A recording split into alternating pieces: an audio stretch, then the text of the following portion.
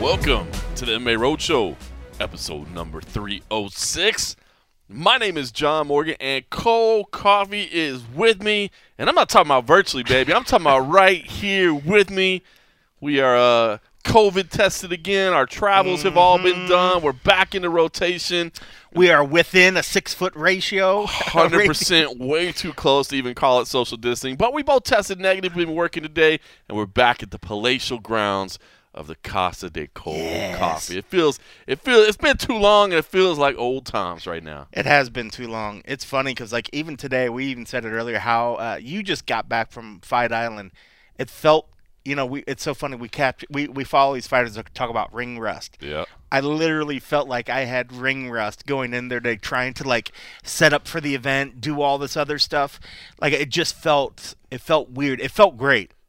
First, let me say, it felt great. Well, some people might not know what you're talking about. So to be clear, we had the first in-person media day today in Las Vegas in 11 months, basically, since March of last year. So, yes, on Fight Island, we've been doing the in-person media days, and my God, they're so much better than these virtual media days. Yeah. And we've been saying all along, we appreciate the fact that the UFC set up the virtual media days, but it's just it's better than nothing. It's better than nothing. But the video quality is kind of the audio quality is kind of and the fighter engagement just isn't really good because they're staring at a blank computer screen. They can't see faces. They can't see who they're talking to.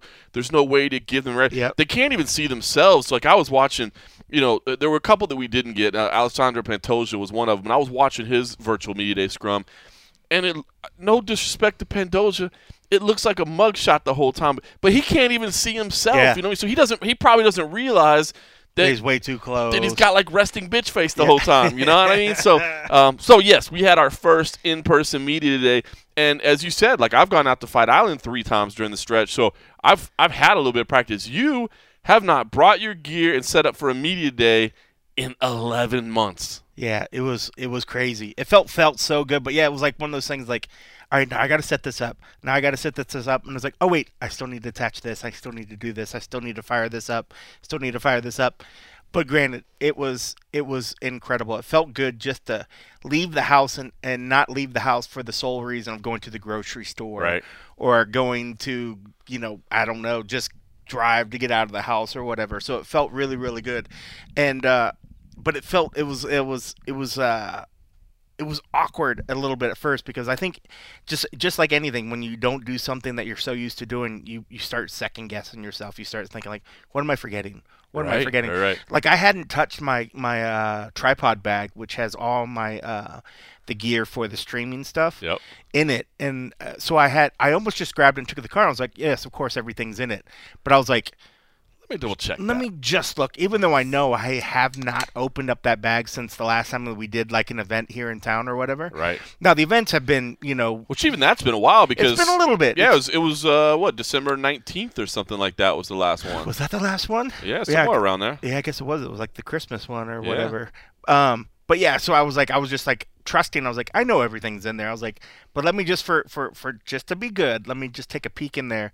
And so the whole day just sort of felt like a little weird just getting back on the routine. But on the flip side of that, it felt so good to just get back to some sort of, quote, normalcy, when it came to these things. But you're right, when it came to fighters, and when you watch them in these things, they're sort of, we've even seen some just freak out because, one, they're cutting weight, they're not feeling it, then they're just being I think Uriah Hall had the worst of all, right? Uriah Hall, but there was a not Strickland, but somebody else. There was a couple people that sort of like quasi freaked out. Like Uriah did, but there was another. I love Uriah. I'm not picking on him, but if you go back and watch that one, like, it's hilarious. He sits down in front of the screen, he's like, what's this bullshit? Yeah, it's like, oh, this is going good.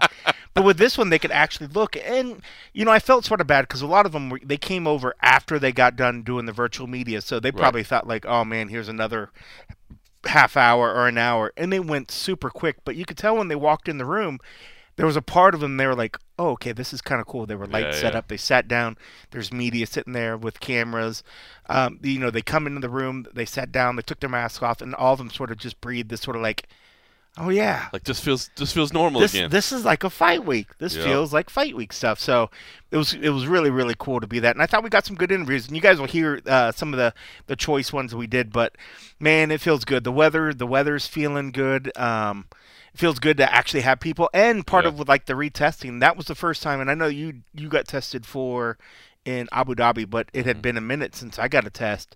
So the whole day today before we went there, I was like thinking like, well, let me just stand some distance away from these guys until we get the green light. I was like, you're never quite sure, because there was like a few days back, and I realized it was probably allergy, and it was probably when we had a big weather change, like for a little bit the day after, like my throat was kind of sore, and I was like, oh fuck, here we go, Because I mean, I won't lie. I mean, there's some days when I've just like been stir crazy. I'm like, I'm just gonna go down and grab a beer and throw a couple bucks in the video poker machine just to save my sanity. Yeah, like all I do is sit in this damn house. So I was like, well, you knew you were gambling, and I was literally felt like you knew you were gambling whether you're going to catch something or not. But like the bar was really good. I mean, they wipe down machines after every time. You wear your masks when you're in the building. They have these plexiglass things. I know all you anti-maskers, the anti-plastic walls were like, oh, whatever, that doesn't stop anything. But whatever, if that's what it takes to allow me to leave the house and go into an establishment, have a couple drinks, throw a 20 into a machine or whatever, I was like, I'm fine with it. But at the same time, I was like, you're pushing it. So to get there and finally get through the test and get back into this routine, knowing that every week we're going to be getting tested, felt awesome. Yeah. It felt great. Like, I have no bitches about it at all. Like, I know some people are just like, oh, man, this getting tested all the time sucks. It really doesn't, because, peace of mind. It's a peace of mind. And there might be some people that say, oh, the tests really aren't great. I don't care.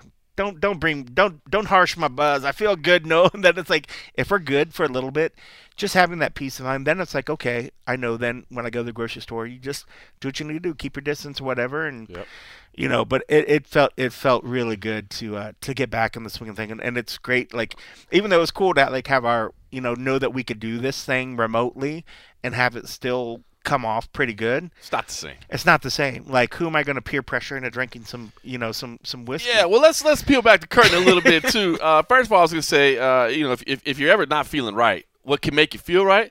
Latchkey Brewing. Latchkey Brewing. The great folks at Latchkey Brewing down there at 1795 Hancock Street, San Diego, California. They make some of the finest brews around. And today, we started out with a little Doppeldacker. It's a rich, malty flavor with a slight caramel toastiness, deep garnet in color with a mild finish. But from there, that's just where we started.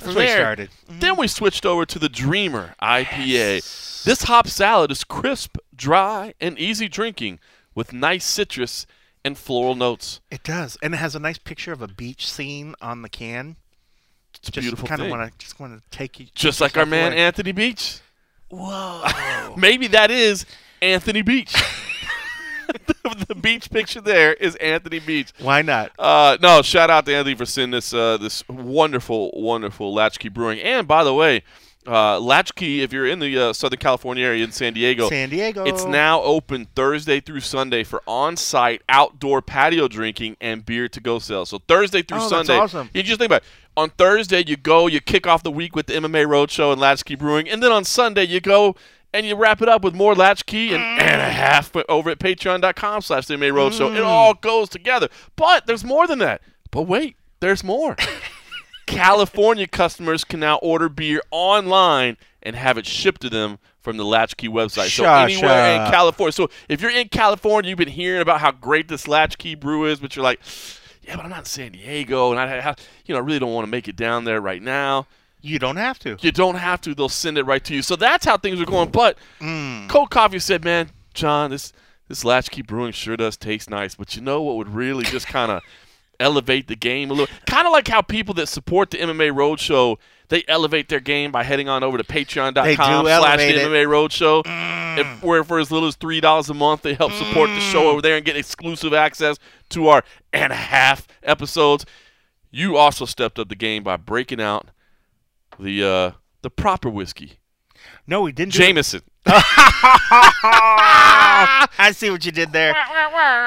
Shots fired. There were 2 bottles of whiskey. There were 2 bottles of whiskey in the fridge. That was actually from Thanksgiving? I think when I went to the store and it was on discount. Stuff lasts way longer in your house than it does in mine. It does. And I was like, which one should we do? And he gave me the choice, and I ended up going with the one that was open. Right.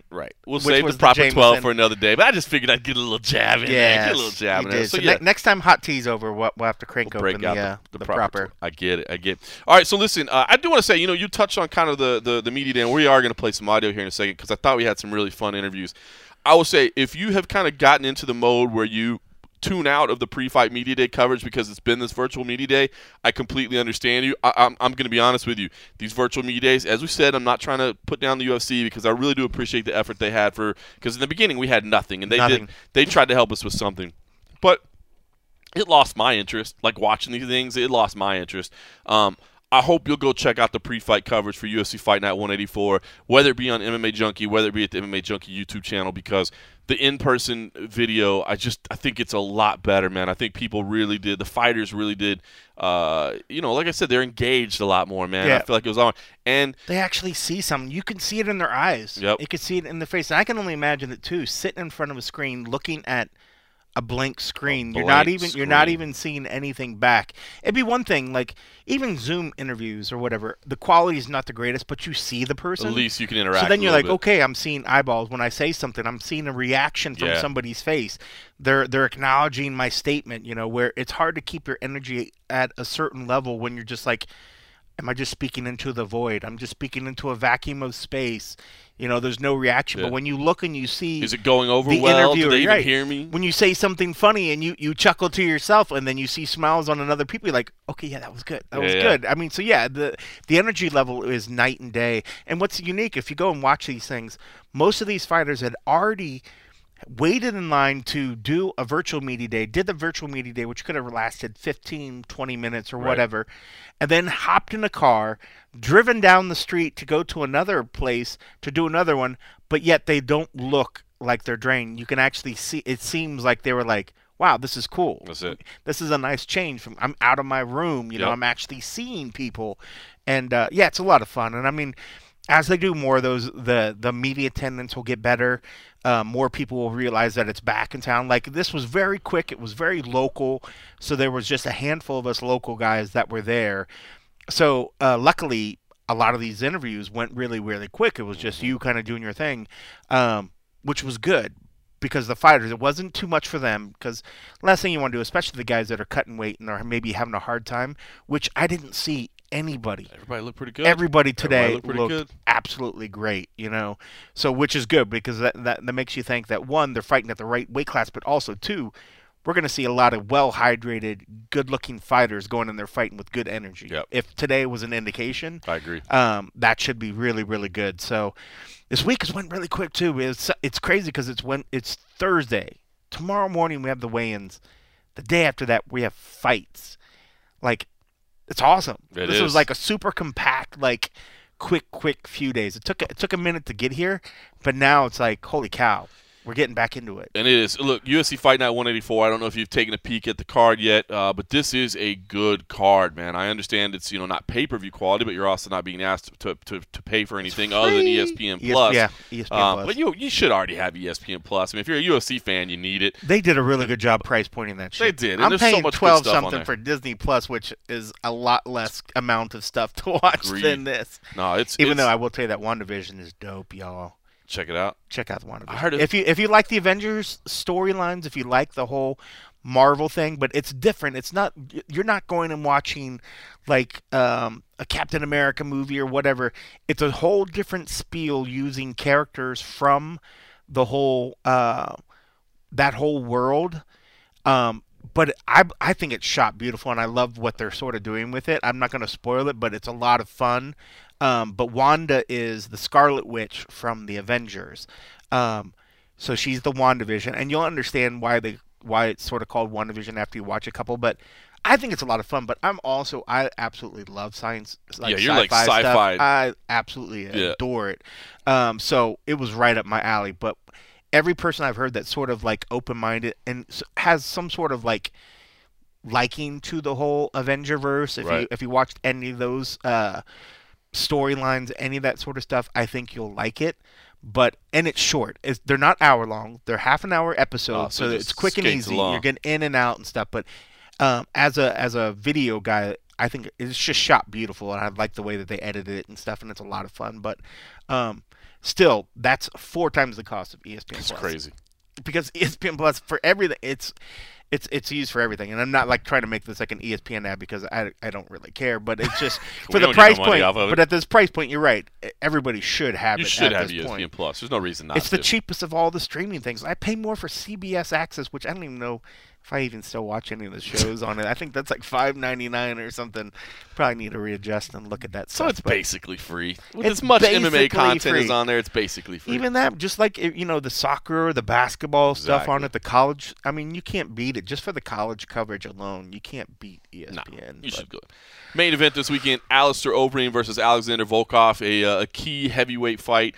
2 guys that have been around for a long time, and you look at those records: 47-18 against 32-8. Man, I mean, those are just records you don't see very often. So a big one. I mean, neither guy a big talker, so I haven't. This hasn't been a heavily marketed one. It hasn't been a lot of heat between the two, or whatever. But has the propensity to be fun. I think both these guys, like to stand and trade. I gotta imagine Overeem is probably going to try to execute some wrestling.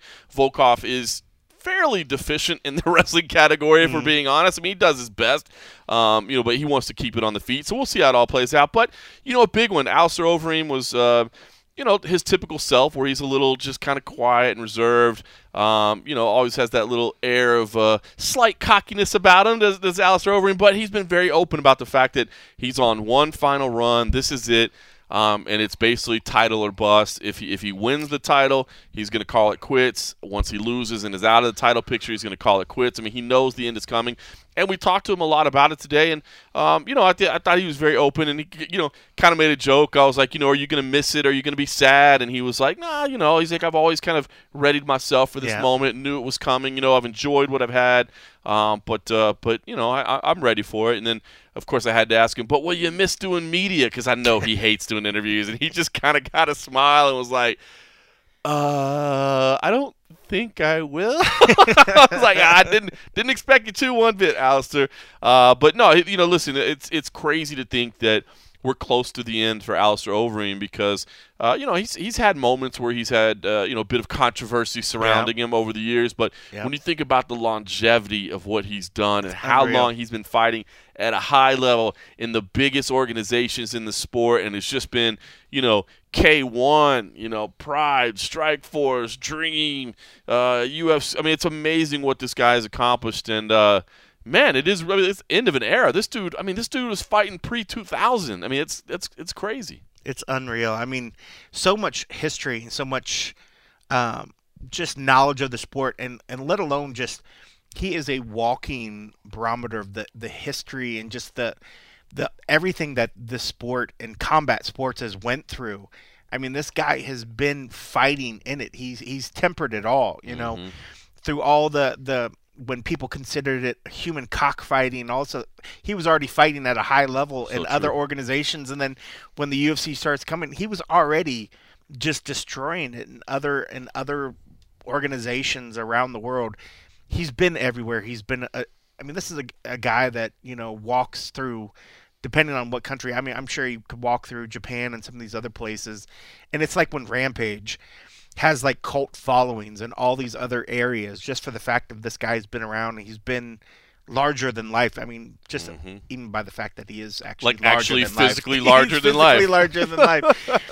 And it's crazy, and to think that even though he's not going to say that it's adding any extra pressure on every fight, but you have to think that it does add some sort of pressure, knowing that you've decided that this is my last run. So at any loss, it's done. But he's taken it graciously. He's, like he said, this is something he knew was coming, but it's still being on the outside, covering the sport and watching it. Anytime one of these cats finally does sort of walk away. It's the same thing when we talked about when Carlos Condit and Brown were fighting. Mm-hmm. Matt Brown were fighting the other day. It was like, these are guys that have been doing it for quite some time. So when, the end of the line comes, it's sad because, you've seen and we've all been rewarded so much by what these guys have put into it. I mean, there's always going to be new guys to kind of watch and keep the sport going and keep us entertained.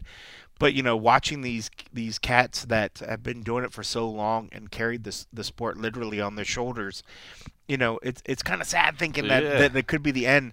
But in the same right, I'm honored to be there covering the event, knowing that if it is in fact the last one, I'll be glad that I'll actually be there for it. Because this guy he's literally.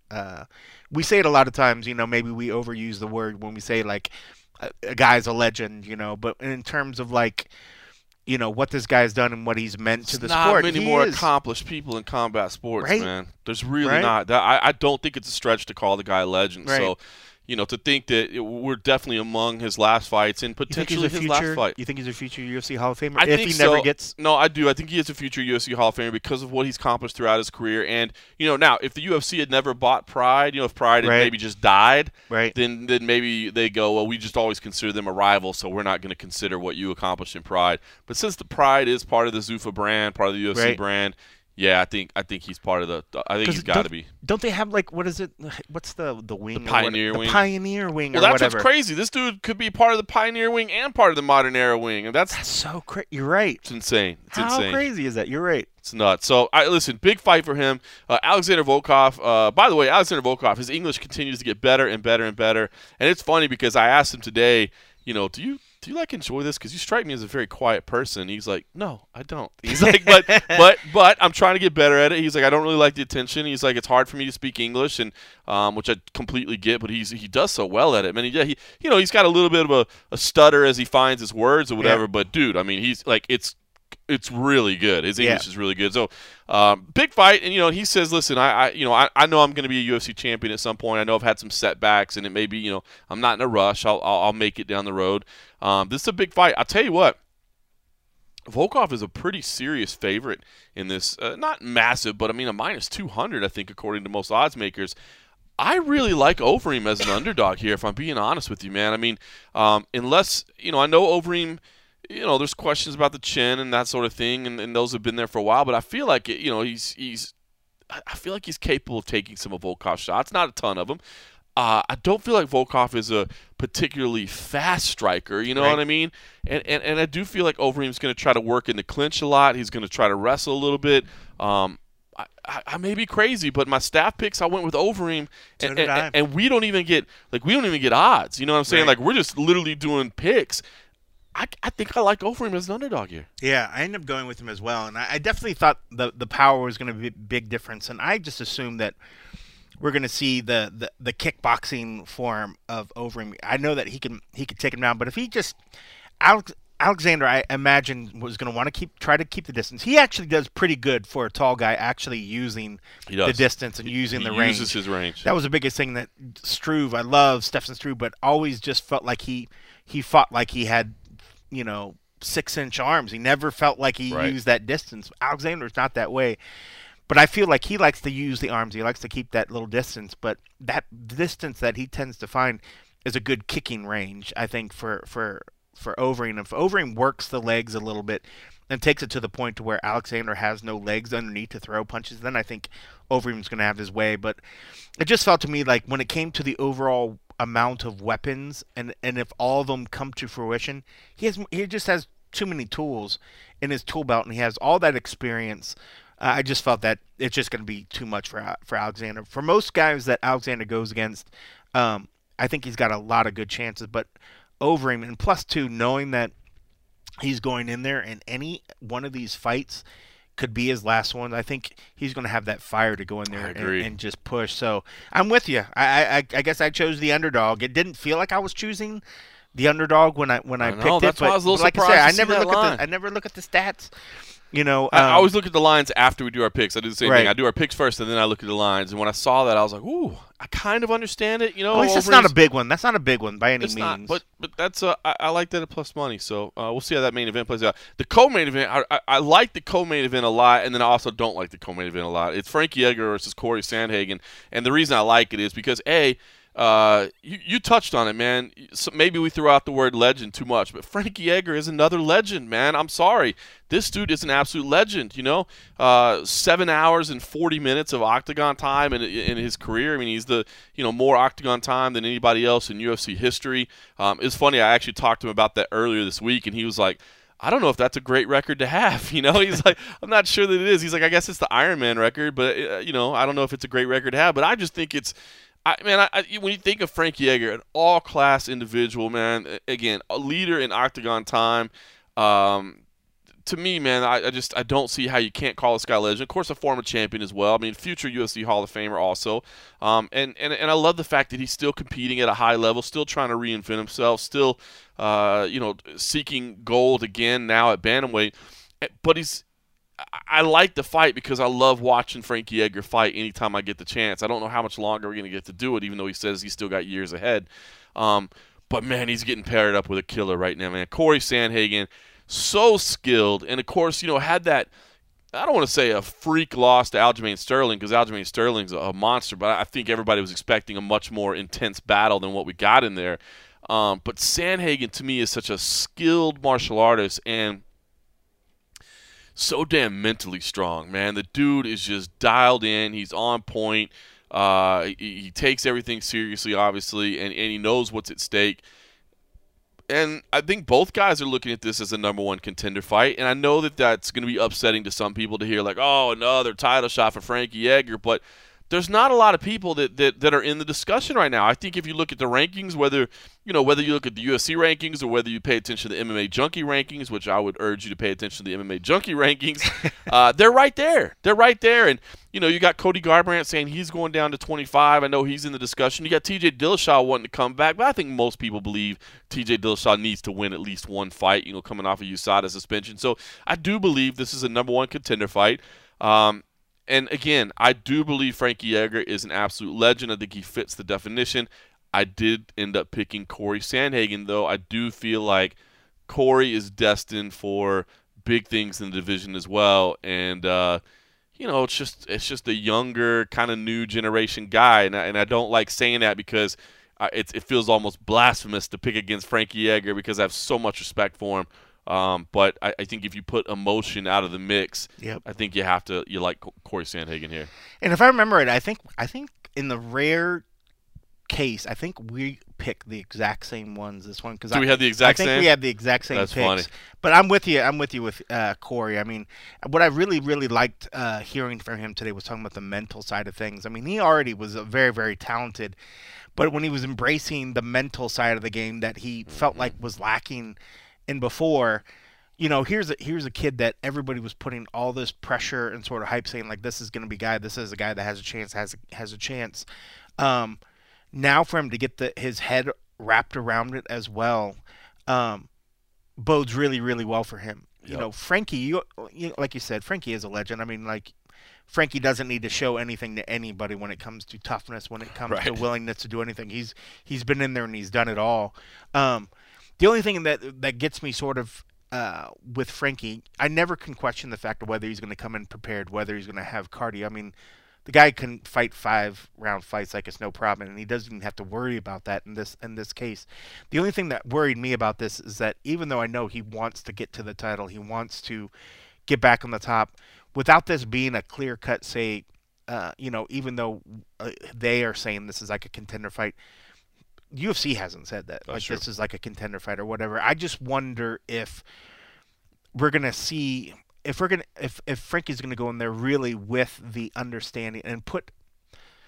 This might come out the wrong way. Like, it'd be one thing if we knew for sure this was a contender fight, knowing that the winner is going to fight the title, because I guarantee the effort's going to be incredible. But I just wonder if Frankie's going to go in there. He might say that he is. I just wonder if he doesn't, without that pressure of knowing for sure, are we going to see everything that we need to is it going to pull everything out of Frankie? Frankie does really, really well in those cases where his back's against the wall, where it's like do or die, like let's do this. He just felt so comfortable in there today. Like his thing, it was like another day at the office, you know, like.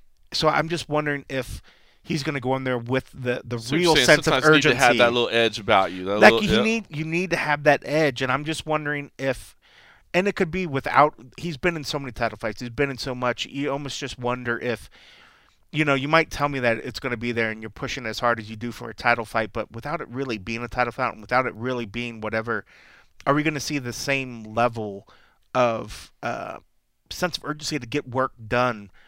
As opposed to just go in there and fight to make sure that you win, right? You know, sort of deal. Because we see that there is a big difference when somebody goes in there fighting to win, you know, and there's and then somebody that's just going in to make sure they don't lose, right? You know, and I wonder which one we're actually going to see because there's no real for sure. Even though you tell yourself, yeah, this is a contender fight, nobody else is really saying yes, this is the contender fight. Right. You know, because you're right, the division's kind of weird in a weird spot. There's a lot of players, so.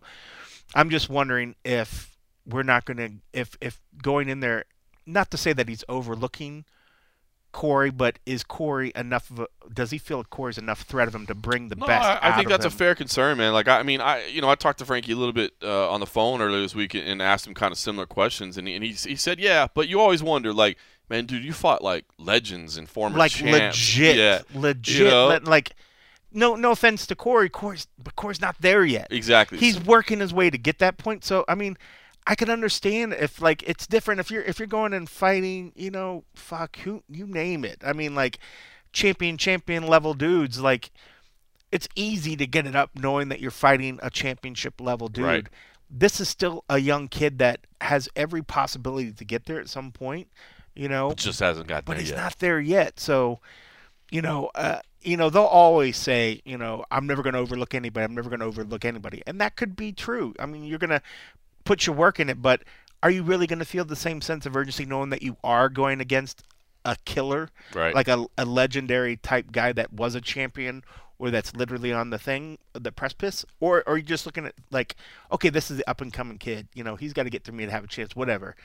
My real challenge is this, you know.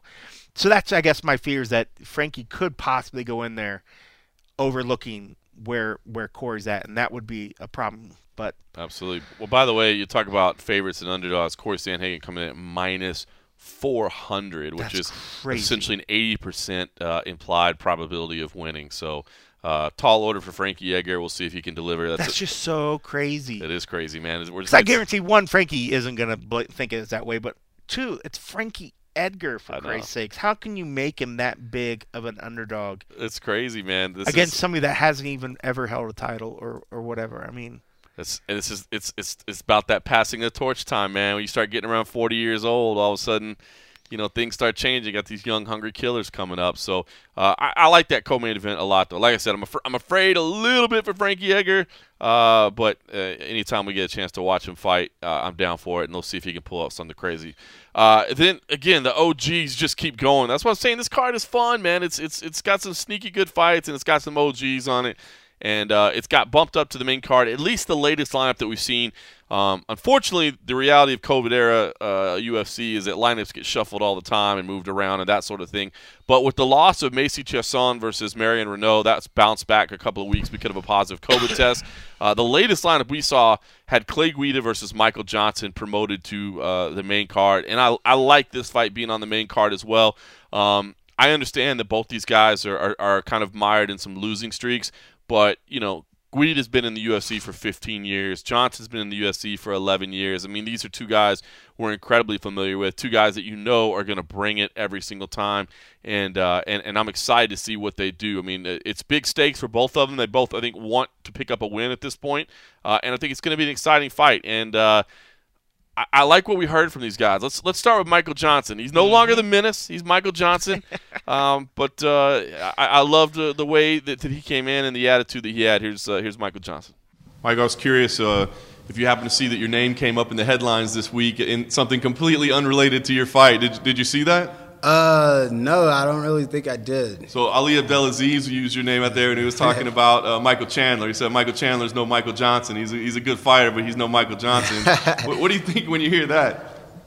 I mean, that's great hearing that. You know what I mean? I still have that that stigma about how good of a fighter I am, and I just need to get my shit together. But he's absolutely right. He's no Michael Johnson. Can you believe you're starting year number 11 in the UFC right now? I mean, is that crazy? Because I still think about you as the kid that wore the crazy stuff to the weigh-ins and stuff. And now here we are over a decade later, man. What does that feel like for you? It feels great, man. Being in the top promotion for this long, fighting the quality of guys I fought, and still been around. I mean, you guys know as well as I do. Some people last one fight, some people last 2 fights, and they're gone, So it's a huge blessing for me to still get that. And I've matured, I've grown up in the sport, and I started my career in the UFC pretty much, and I plan on putting 10 more years under. That'd be something, man. How do you think? I mean, I know you still want to build, and there's still a lot to do. But how would you categorize your career, right? Like you've had mixed results, but we know when you're fighting, it's going to be a fight. You know what I mean? Yeah. You've been able to stick around because you're incredibly entertaining. So how would you look back on it if you had to summarize it?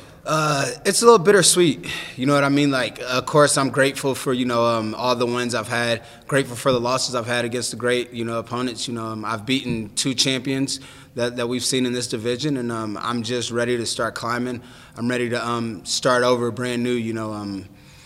In my mind, it's like, you know what? Yeah, all those fights are great, but let's forget about them. They don't mean anything right now. Like, let's start over. Like, I'm in a new mindset right now.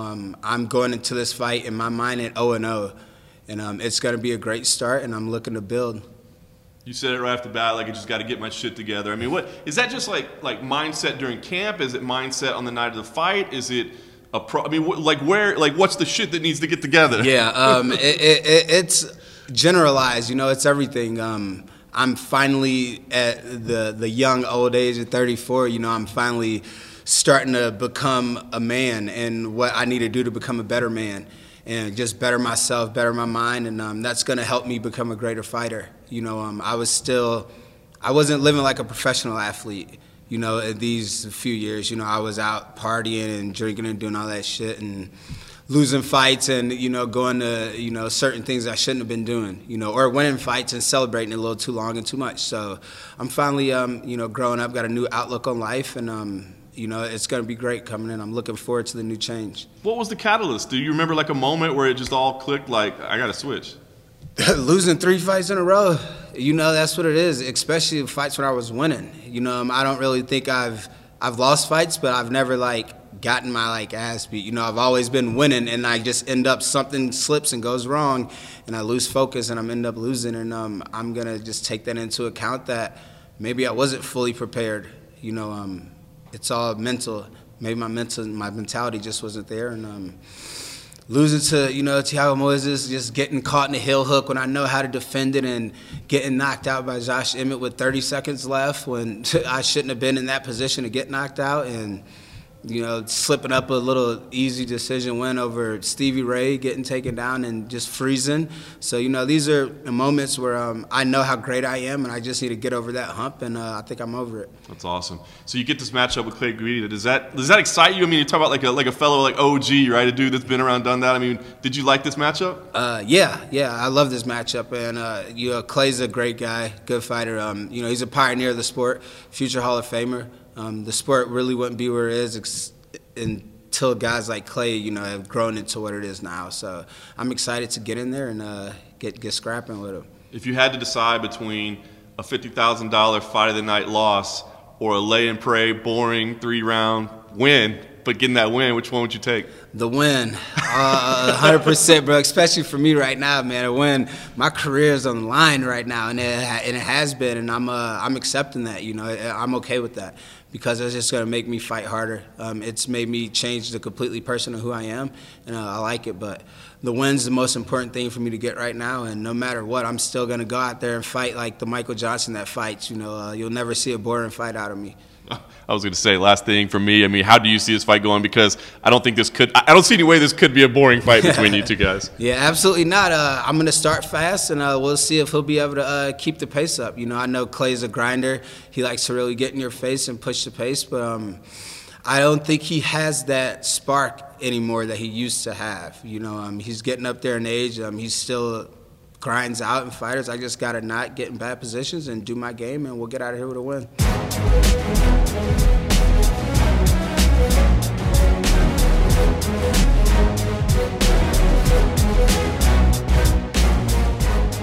All right, so there was Michael Johnson. And listen, I'll say this. I mean, obviously been following Michael Johnson's career for a long time now.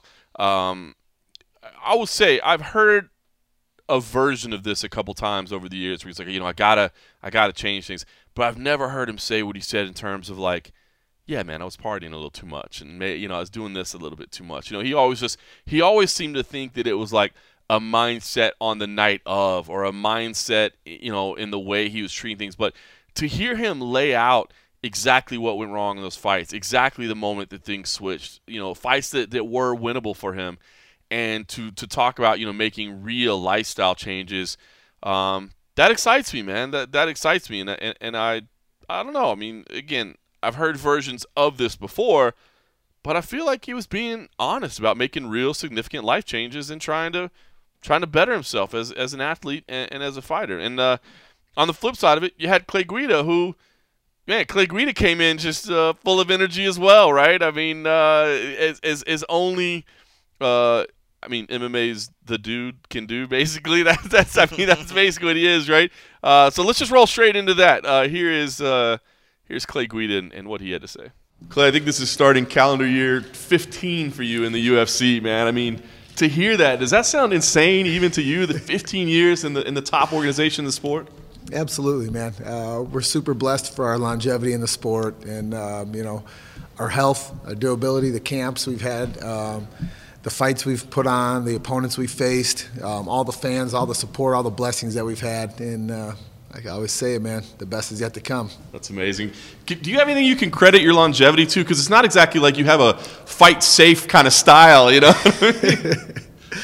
Wrestling. It always comes back to wrestling. You know, starting on the mat when I was 6, 7 years old, and just that mentality, that mindset of never take no for an answer, never say die. You know what I mean? As much as I get beat up in the practice room, you know, starting at 6 to now, I just turned 39 a month ago. I still get my butt kicked in there, but I still feel like I can compete at the highest level with these guys, with these young bucks. And man, if I can keep up with the guys at Team Alpha Male and Ultimate Fitness, I can keep up with you know, with anybody in the UFC and the lightweight division. Yeah, you talked about running with the young bucks, but here you get a fellow vet, right? I mean, yep. You know, he's been around for like 11 years in the UFC. So when they gave you this name, was that kind of exciting to fight another kind of OG that I'm sure you've seen, you know, over the years? Absolutely, man. You name it. Michael Johnson and myself, we fought the who's who. He's fought some world champions. He's beaten some guys. He's fought guys that have been in the title shot, title picture. He's been in the title picture. So it was just a matter of time before we got in there together. And man, come Saturday, it's going to be fireworks. You got two guys. You know, he's an explosive, dynamic striker. He's got good footwork, speed, power. And we got a guy like me. We just we throw caution in the wind and we go out there, balls to the wall. So. Yeah. Is it crazy that you guys haven't fought? I remember when they announced this, in my head I was like, surely they fought before at some point. That's what everyone was saying too. They're like, didn't you guys fight before? How have you guys not ran into each other? It was just a matter of time before we crossed paths. And man, I can't wait till it gets till it's go time, till we do that walk. Yeah. Is there anything kind of cool being on a card? You know, you got like Overeem, you got Frankie Edgar. You know, it's like, I don't know, it feels like all the OGs are coming together right now. For sure. I feel like this is kind of an overlooked card, like the unspoken card. And you go down the list, and it's the who's who, man. So we're blessed to be on it. And, man, wherever we're at on the card, I know we're going to put on an exciting fight for everybody. And it's going to be outstanding. What drives you at this point, man? You've been doing this for so long. Like, you've been around for so long. Like, what gets you into the gym on a daily basis and keeps you, you know, chasing after this? The thought that I get to compete at the highest level in the #1 promotion in the world and in a sport that people never thought I was going to be able to compete in or find success in. You know, it's just been my love for sports at a young age and being a professional athlete. I remember, man, saying to myself, when I was cutting the grass, we used to, have the old push mower. I used to cut, we had an acre, and I was like, man, there's something I'm going to be good at. I don't know what it is. I loved baseball. I was always on the all-star teams. Football, was always starting linebacker, and I would tackle the dudes even without the ball just because I loved to hit people, but I was always too small to, get that next level. And wrestling, I was never good at it, but I just was always, the starter. I knew there was something I was going to do. I said, one day I'm going to be on ESPN. I don't know what it's going to be and what it's going to be in, but, man, look at some here 15 years later in the UFC. I think I've been fighting professionally for 16 years. So it's just the love of competition, man. The adrenaline, that walkout, the fight, being around the camaraderie, your team, your coaches, the journey, the path. It's, man, it gets better every time. And like I said, to be able to have, our health and just keep doing this, on our terms. I love fighting on my terms. That's what drives me still. Yeah, you said, hey, the best is yet to come. Have you started to think about the end, like how long you can keep doing this, like how long you want to keep doing it? Yeah, absolutely, man. It's one of those things, I don't put a ceiling on it. I don't put a number on it, I don't want to say, we signed a 4-fight deal. I don't want to say that's it, my 4 fights, or I want to stop fighting when I'm 40 or something like that, because I feel like a lot of times when people do put a number on when they want to be done competing, maybe they hit a ceiling before then. Maybe they don't really reach that number, you know what I mean? So I don't want to limit myself. And I'll be the first one to say, when I'm done having fun, I'm going to hang up the gloves, and I'm going to pick up a fishing rod, be on a fishing boat forever. Nice. Last thing for me, I mean, on paper, this thing looked like it's going to be fireworks. I mean, bottom line, is that the way you see? Is this 15 minutes, fight of the night, crazy type stuff? Without a doubt. That's what the fans expect. That's what they're going to get. And I know Michael Johnson's going to bring his A game. And we're both coming off a couple of tough losses, man, and we got a lot to prove in there. We want to let people know that we are still a force to be reckoned with. And come Saturday night, man, the world's going to find out that we still got a lot left in the gas tank. Speaking of, being active and all the other things, looking back in like 2019, you were able to throw in some grappling bouts, as well as doing some of this. Is that something, one, how busy do you hope to be in 2021? And is that something that you want to do as well as get in and then fight in the cage? Are you hoping to get some grappling matches in there as well? I tell you, that's a very funny question. It's a good question. That was my first time I ever grappled competitively, and figures it was against the multiple-time world champ, Roger Gracie. Gregor Gracie. I apologize. Went against him. So it was an honor to be able to take on a Gracie. It was just like I couldn't believe I was going out against them. And then the next one was against Renato Babalu Sobral, who's about as big as my brother, and everyone knows Big J. You know what I mean? So I'm surprised he didn't break like 6 of my ribs. So it was definitely a cool competition. I love doing stuff like that. I would love to be able to compete in some more grappling tournaments. I hope they have some more. I'm not sure how active they are right now, but that would be definitely something. That's always going to be something down the road. The jiu-jitsu game is something you don't lose. Like wrestling, obviously I can't compete, in wrestling anymore, competitively, but jiu-jitsu, it's in our blood, man. It's just like, competition. We feed off of it. So definitely that's something I look forward to. And I can see where as fighters, as you've been doing it over and over and over, it takes longer to recover after fights and all that sort of stuff. But looking at 2021, what's the number in your head that you're like, how many times you would like to see yourself competing? 3 times? I want to get back on the horse again. I want to stay as active as I've ever been. And it's been a while, since I've been able to have 3 fights in a year. And that's what we did when we first got in the UFC. The first few years, man, we had 3 fights, throughout the years, throughout, each calendar year. And I would really, really love to see myself staying active and just keep fighting the best guys out there. There was a video that the UFC released the other day. It was a little Twitter one. It was the highlights of you. Did you go and take a peek at that? And it showed you. It started right off the bat. It had a little teaser view and Diego Sanchez, and they're just throwing down in the middle. When you watch stuff like that, what do you think? Do you ever look at it and you're like, oh, I can't believe I did that, or is that like, man, that was awesome? When you watch stuff like that, your highlights over your career, what are your thoughts when you look back at those? Because you're looking back with 20/20 vision, oh, maybe I would have did this better. Maybe I would do this different. But when you watch those highlights, what goes through your heads? Yeah, I really want to thank the UFC for putting on that collaboration, that video. It definitely raised a lot of buzz in the MMA world, and it sparked something to me again. People, they ask, when's that old school Carpenter coming back out again, the Hammer, you know what I mean? And he's always in here, you know what I mean? It's just a matter of time. We just got to push that button, land the gas pedal like we always do. So, what I would have done differently in that fight is not backed up to the cage immediately when Diego came rushing at me, and that was, I guess, the start of fight of the year that year. So, there's definitely there's a lot left in this gas tank, man. We got a reserve tank set on full.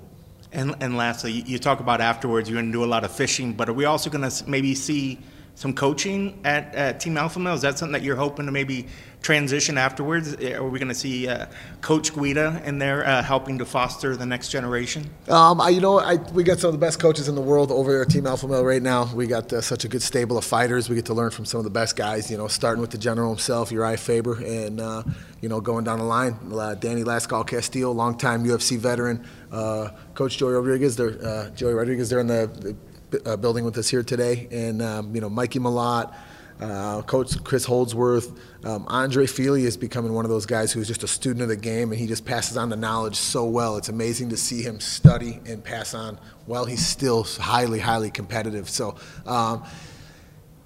coaching wrestling is one of my passions. I've been coaching for about a decade, in the youth and high school level. So I see that's, my sight's more, in a wrestling room, and I'll always be a fight fan, you know what I mean? But I love watching these young kids develop, in wrestling, and then see them go on to mixed martial arts. That's my passion. Awesome. Thanks so much. Thank you, guys. You've been in the game so long.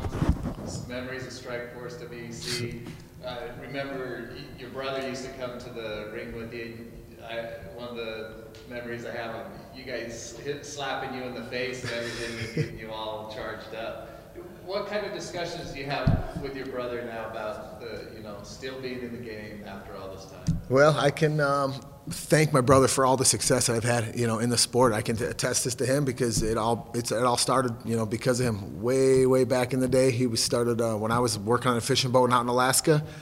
He was fighting at the Boot Scootin' Bingo Hall in Indiana for Chaz Bowling. You guys remember Chaz? And then Total Fight Challenge, Hook and Shoot.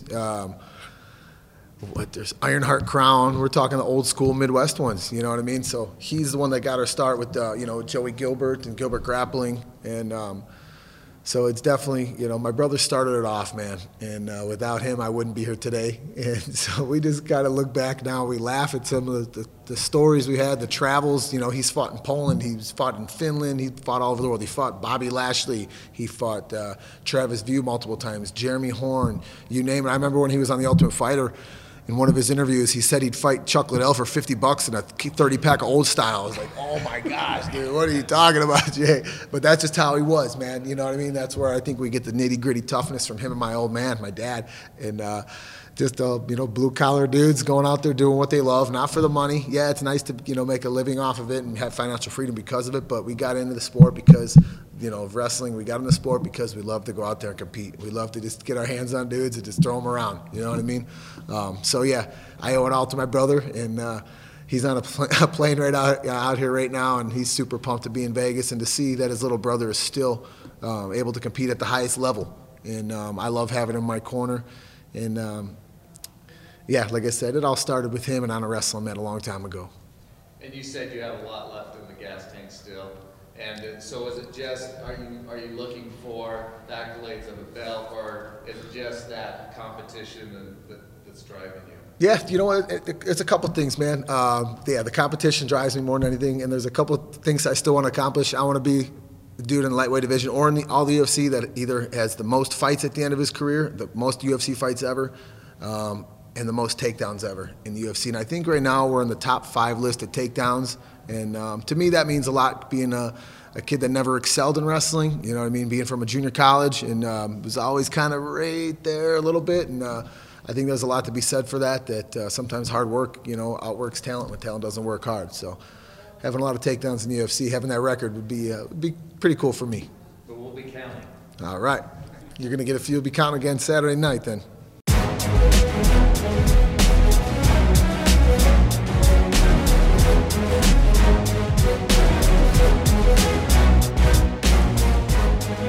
All right, so a battle of veterans there. Clay Guida versus Michael Johnson. Cold Coffee. Both of them had nice energy. Both of them, I think, kind of admitted they need a win. Anything stand out from either one of them to you? It's funny. Clay is another cat that's been doing it for so long, but just everything about it when you chat with him, there's weird two sides of the coin. One, I feel like this is the guy I feel like I can watch for years and years to come because he keeps himself in great shape. He goes out there and he gives it all every time. This is like the complete anti all these guys that are like, I don't like to spar in my training. I don't do anything. This is the guy that's like, I just feel like he goes into training and the guys are like, oh shit, Clay's here. It's spar day. Like, we're literally going to get our asses whipped today. I mean, I just love his energy, and I'm amazed that still after doing it for so long, that he still comes into a fight week with that sort of level of excitement to keep doing it. But he's uber respectful. He understands how good it is for them to be able to kind of keep doing it. So I loved hearing that from him. And Johnson, I liked the maturity of, it's not like I ever felt like he was like this wild man and was like just going out crazy, but I thought it was incredibly humbling of him to, sort of just break down his past faults and whatever, which shows that it's going to be a good fight, and what's great about these two guys is neither one of these guys are the kind of guy that's like, I'm going to sit back and let the fight come to me. Right. Let me just sit back and I'm going to counterpunch, like neither one of those guys is going to do it. So both of these guys coming into this fight week, they both looked good. They both had great energy today. It should be a lot of fun, but you're right. These are two cats that, for me, coming in and working for the UFC, I remember when Michael Johnson first came on, I was thinking like, man, who's this young pup, man? And he was just superstar, type qualities, with just like, you could tell that in his mind, he's like, my shit don't stink. He's like, I got this. He has a swag. Yeah. And then some, there have been, multiple humbling outings that came, so to see the new version of Michael Johnson, it's incredible. It's I feel lucky to have seen sort of the story arc for some of these characters as their character has progressed, into the later stages of their career. So I'm looking forward to a good fight between these two. And, this is the kind of, what's cool about these is neither one of these guys are going to talk junk about each other. They're just going to go in there, give 110%. And then when it's done, they're going to shake hands and we're all going to feel good after it, So, yeah, I'm excited. I'm excited about it. And, Clay got me thinking about fishing, which was good too. Like, it's a good dude. Like, I mean, like, you think like, he could be nearing the end of his career and he could, I asked him if he wanted to go into coaching, and for him to just, he's like, I want to, I love the fact that he wants to get back to wrestling, which is what most, if you ask a lot of the, at least the old school MMA fighters, what is going right? What is America doing right that's contributing to the growth of MMA and this other stuff? And a lot of them wrestling.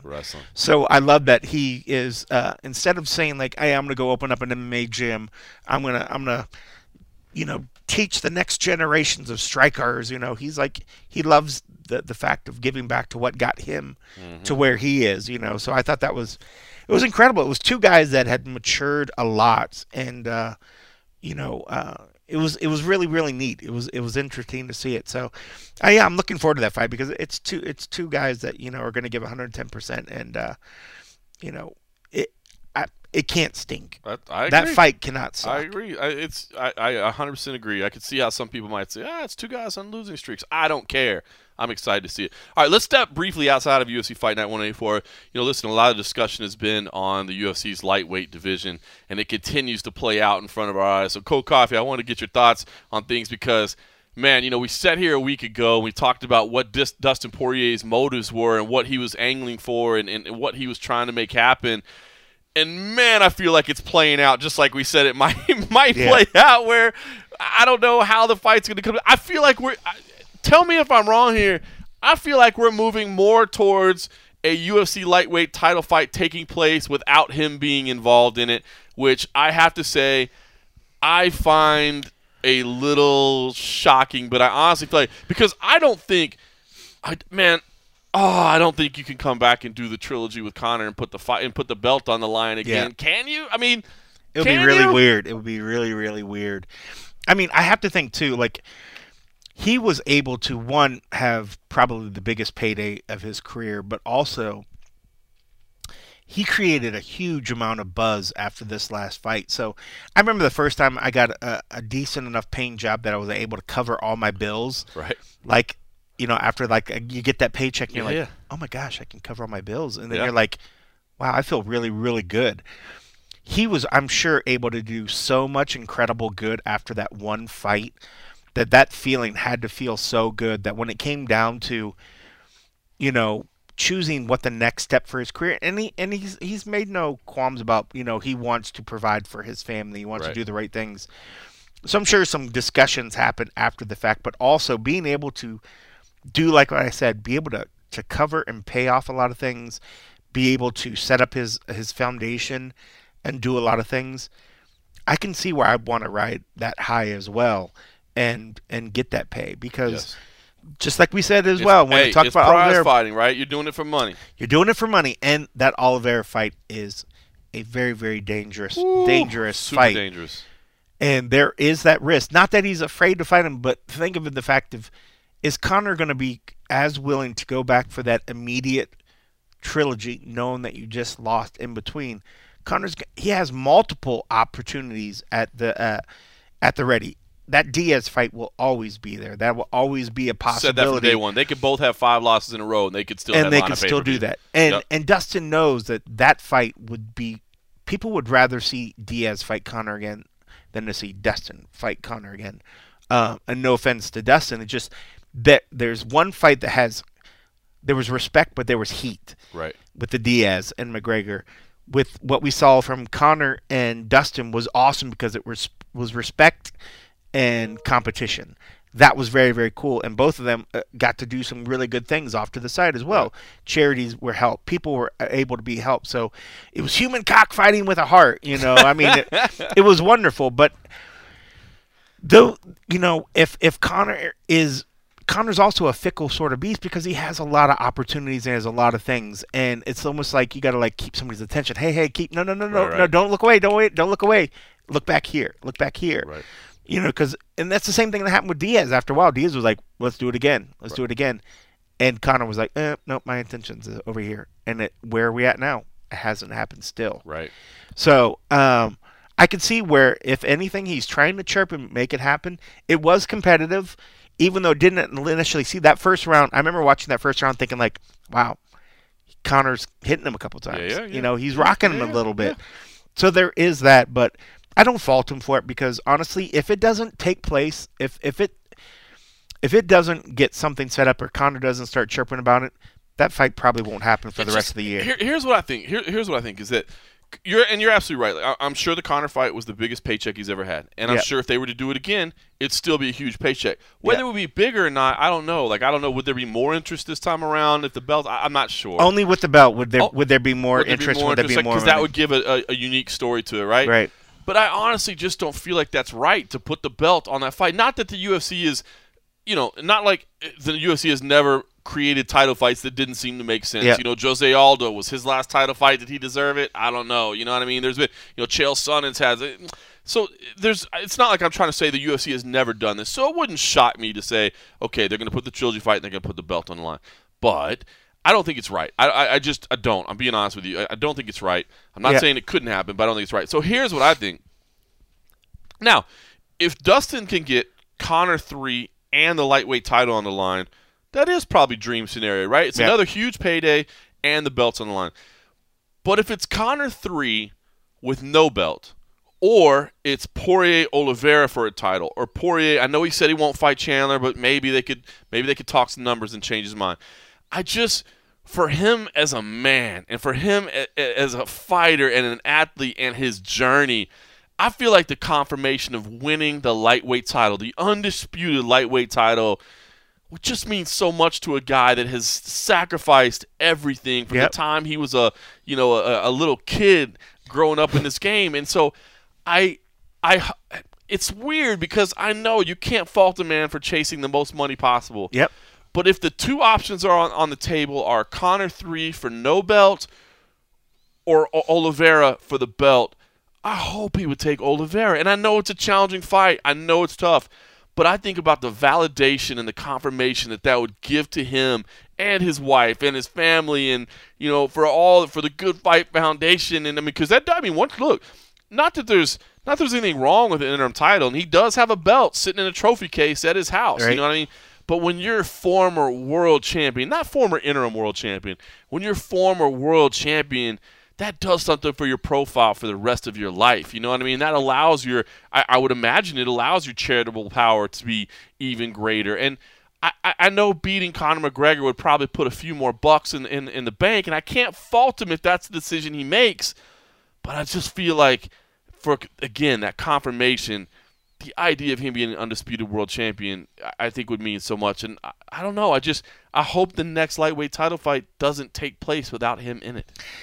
You know, he's still under contract. It's like the Conor fight would have been a one-off contract. Right. Yes. You know? So, depending on what they would even offer for the belt, say it was against Oliveira, if they didn't change anything and he was still under his contract that he normally pays, and I don't know if it's changed any. So, looking at disclosed salaries, when he fought Dan Hooker, he's a 150. That's $300,000. Right. So, say roughly if he even made $3 million, $4 million, $5 million for a Conor fight. Right. Without a title. That's huge. That's huge. That's a lot of money. Even if, which they won't, he fought Oliveira for the title and they offered him $500,000, which they won't because you're not a champion and he hasn't got to that route already. Right. There's maybe the possibility they'll do something. They'll do something different, but they're not obligated unless because I don't think they're going to think. Well, if you're already under contract, it's not like they're going to change it. Just because you're going into a title fight. Right. Maybe there is the possibility. They could do anything they want. They're sure. The business. They can change and do whatever they want. And I'm sure they have a lot of respect for Poirier. And especially in this case, if they're trying to make him...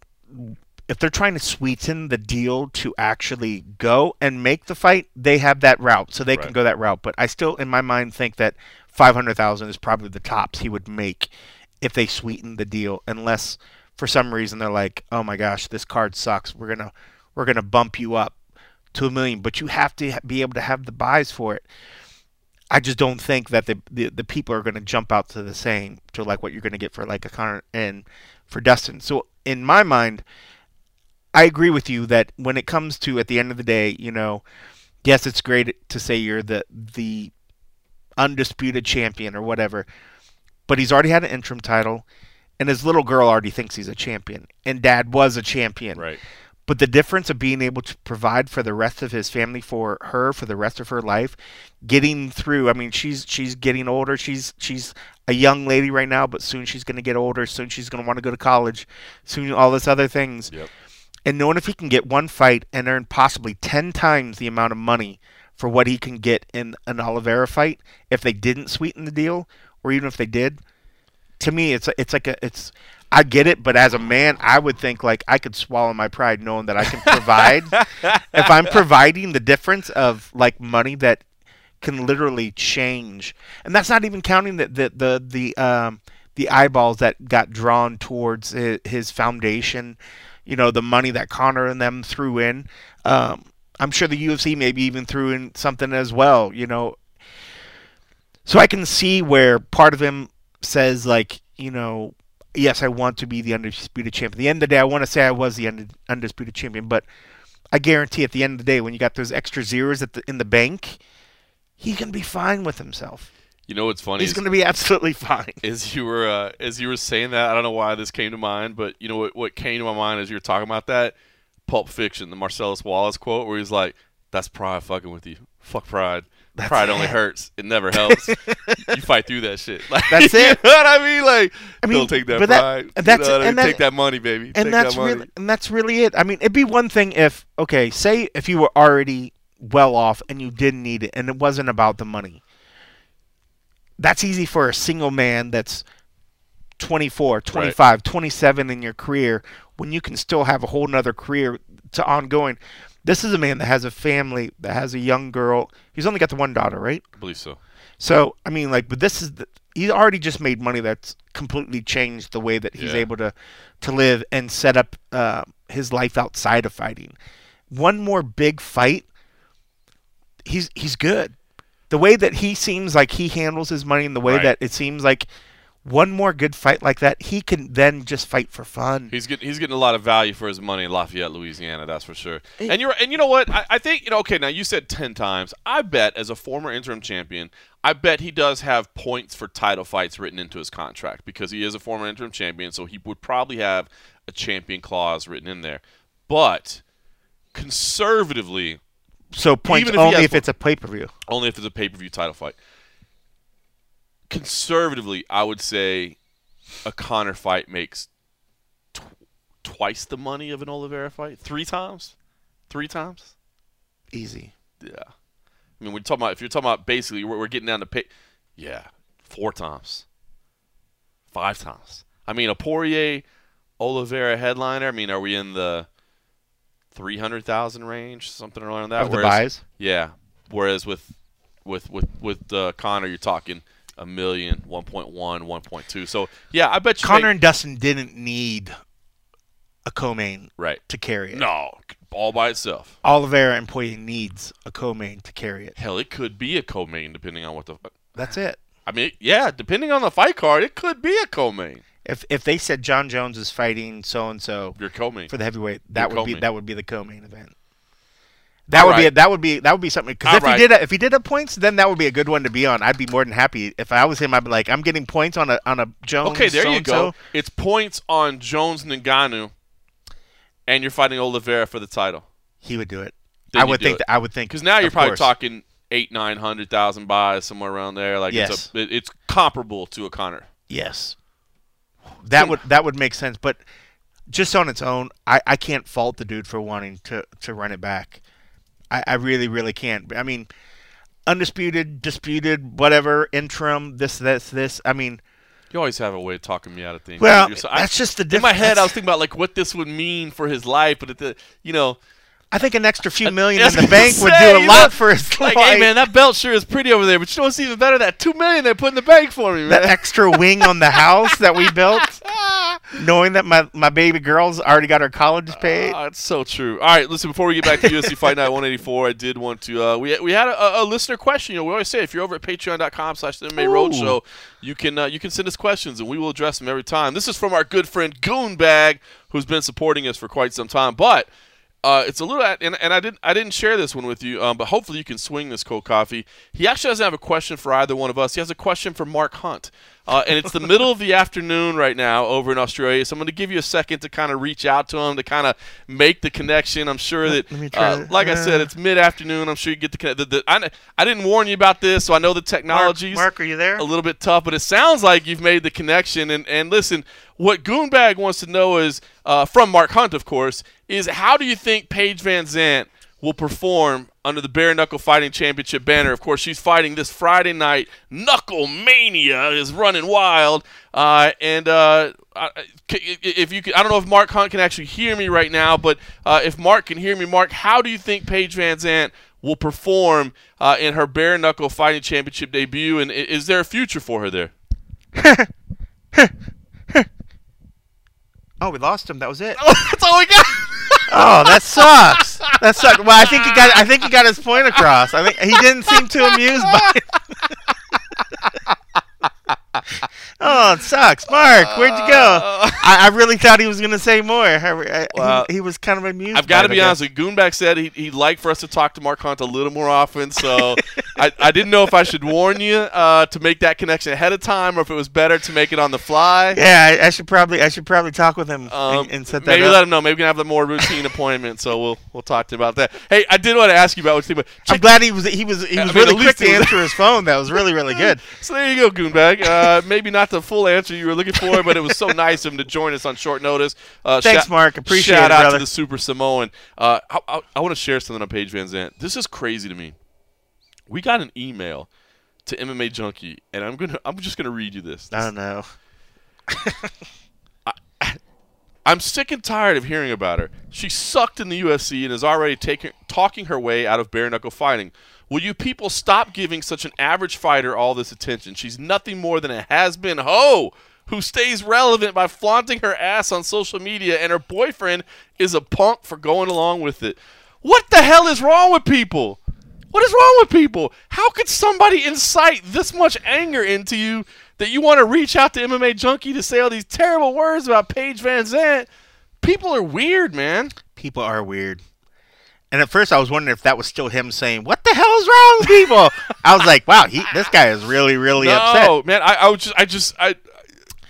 part of me wanted to just publish this guy's email address so people could hit him up. It was just so weird. There's so many weird phrases in or parts of it that almost just need discussion. One, it's like, okay, he's obviously very angry because he wanted to degrade her right from the get-go and call her hoe. I'm like, we have no reason to believe that she is, sexually promiscuous, which is what I'm assuming that's what he means by the hoe, But one, too, like, then he wants to criticize her husband for supporting his wife.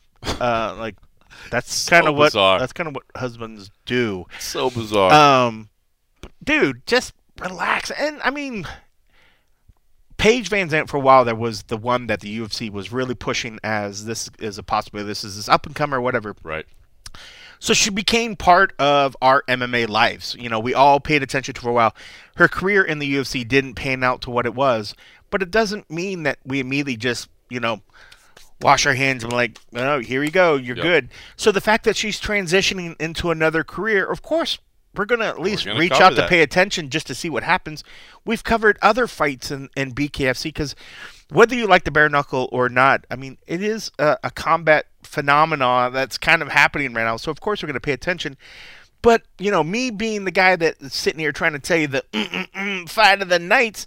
You're tuning in. This is an attractive, she's an attractive woman that happens to fight. So, I mean, there is interest in the fact that somebody could choose one career and just want to play off and look good and have people, pay money or just be some woman that just wants to be on somebody's shoulder and, provide for me. She's a woman that's chosen a career. She's choosing her own path. She's trying to forge her own route. And the fact that she's an attractive female, can't fault her for that. Hey, that's good for you.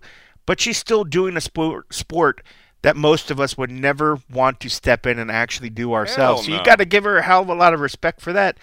And then the fact that she's got a supportive husband, oh, man, bad on you, girl. How dare you find a husband that's actually supporting you for doing what you want to do. So I just can't get why it could be eliciting so much anger that we're going to, of course, cover it because that's what we do. I mean, bare knuckle, unfortunately or fortunately, whatever, it's still a combat sport that if an MMA fighter is going to cross over into bare knuckle fighting, we're going to cover it. Yep. When an MMA fighter wants to do a celebrity crazy boxing match, we're going to cover it. Yep. If a fighter wants to go over and do, I was going to say Dance with the Stars, which oddly Paige did, but if they want to go and be on the Masked Singer, we're going to cover it. We're going to cover it. These are people that live in the sport, so of course we're going to give it some looks. I mean, if you want us to start covering the crazy shit on the White House, you want that? Is that what you'd rather? Is that what you'd rather us to cover Parliament? The stuff that's happening over in, England or the blah, blah, blah. Bro, the fact that we can have combat sports and be able to talk about this sort of stuff, who cares? If you don't like the one little bit that we're doing it, just go to a different article. We got other stories. There's other stories or whatever. But we're putting up 20 stories a day. Go click on something else. I'll tell you. Well, by the way, it's just crazy that people that get that weirded out. It would be interesting to see what they think about real shit. Like real stuff. What do you think about, like heaven forbids what they're trying to do to the Second Amendment and other stuff? Like, like you're getting fired. Yeah, I don't know nothing about that. Nah, I just hate Paige VanZant. I'll tell you what. And her caring husband. By the way, shout out to Austin Vanderford, man. One of the nicest dudes you'll ever meet. He's a good dude, man. Really good dude. Okay, here's what I do want to say about Paige VanZant. I'm really interested to see how this thing performs. And I'm not saying this is necessarily a financial make or break for BKFC because I don't pretend to know exactly their finances. But I feel like it is. Like, there's no way you can't tell me. The kind of money that's they're throwing at her? Even this dude right here is still going to watch her highlight when it shows up on Instagram and Twitter tomorrow night. Like, that's everybody wants. Like, dude, you cannot tell me if you're a combat sports fan that you're not interested in finding out what happens in this Paige VanZant bare knuckle fight because you are. Now, here's the question to me is, are you interested enough to pay for the pay-per-view? Or, and here's the other thing is that, look. Nope. That's it. Well, that's what I mean, and I'm not trying to disrespect. I'm not trying to disrespect. I'm interested in the whole fight of it, but I'm just like, I'm not going to shell the money. That's what I'm wondering about, man. Especially right now during these times and all that. I think everybody cares. And look, and bare knuckle, you know, you got Dana White talking about, come on Pirates, bring it on because we're coming after you. No disrespect to BKFC, but they don't have the resources that the UFC has to crack down on anti-piracy. I guarantee you the clip of her fight, win or lose, is going to be everywhere on social media within seconds. And I guarantee you it's going to do insane views because everybody cares about what the result is. I just don't know if they're going to pay for it. And as you said, Paige and her management, they've said, like, dude, this is a legit, like $1 million type contract. Now, I don't know if it's $1 million fight, but $1 million contract. I can only imagine because what'd she say? Did she say 5 times more or something? She said I think she said 10 times. Maybe 10 times? 10 times the 40 and 40. So, I mean, now, does that mean that she's making 400 because it's 10 times the guaranteed money? Does it mean 10 times the 40 and 40? Did she mean it literally or did she mean it figuratively? It was like, I'm making like 10 times that, where really it's 3 times, but it just feels like that because it's a lot. Maybe not that I don't think they've ever done sort of a win-loss structure over there. I think they're just kind of a flat one. Rate. So, I could see where if there was sort of like, well, if you win, we're going to get this. But I think they just sort of do a flat rate. But when you put it like that, I didn't really think about that. I could see where it could be still 400, which seems reasonable, which is still a heavy lift on them because that still takes quite a few pay-per-views just on her half of it. Dude, she's done her job. Yeah. She's generated the interest. You know what I mean? Like, trust me, there are more people talking about this bare knuckle event than probably, basically like the first one, everybody's like, what the hell? Yeah. But they've done a lot of events since then that people have just been like, and the crossover, obviously when you had Lobov and Malignaggi in there, like, people talked about that one because, and that's what they had to. So this is kind of that vein where it's like, oh my God, everybody's talking about it, but how many buys are they going to do? That's what interests me. At least with Lobov Malignaggi, I think more people were interested in buying that because they wanted to. They wanted to, you know what I mean? Because that was a huge crossover. That was a big crossover. That's a legit boxer, former champ, right? Yep. And then fighting an MMA guy. I'm not sure what her competitor's history is. Right. I can be honest, I know nothing about her competitor at this point. I don't know if she's just an amateur boxer, if she's an amateur MMA fighter. I have no idea about the factor. I know that when I watched the clip of their little face-off today, it was so funny. Just sort of like, it just felt very WWE-ish, almost like it was a little bit of a setup between the two, but maybe it was real heat. Maybe, I don't know. You don't walk up into the goods, and then expect to not get a punch in the throat or whatever. Clearly, we've learned that from lingerie fighting championships. Yes, we've seen that. You don't touch the goods. Don't touch the goods. That's where Mama makes her money. But it did feel a little. It felt a little WWE out there, didn't it? It felt a little WWE, and if that's the route that they're trying to go, I'm not gonna fault them. But again, it's already getting mad views, and it's going to continue to get mad views. I just don't know if it's going to translate into those pay-per-view buys. Yeah, it's tough asking people to. I mean, we already see it even in the UFC ones. It's not like everybody buys every pay-per-view, and it sucks because they even raised it another $5, $4 or $5. I mean, like, times are tough. They're finding it harder and harder for people to actually pull that wallet out and pay for it, especially with, the stuff on the ESPN Plus. Like, you're getting a lot of fight cards for, quote, free after you're behind the paywall. So then when you're asking people to pay even more, I mean, it's just too much. For me personally, a BKFC event is just too much money for what I get out of it, so I don't end up buying most of those cards. While I am very interested in the Paige fight, I'm also more than happy waiting to find the results the next day. But if somebody puts the clip online, of course I'm going to click it. Yeah. And I think every person in there that's out there that is a combat sports lover is going to look for that clip and going to be searching the web for it. But unfortunately, that doesn't translate well into pay-per-view buys, and that it just makes you worry about the overall business model of how they stay functional and how they keep running.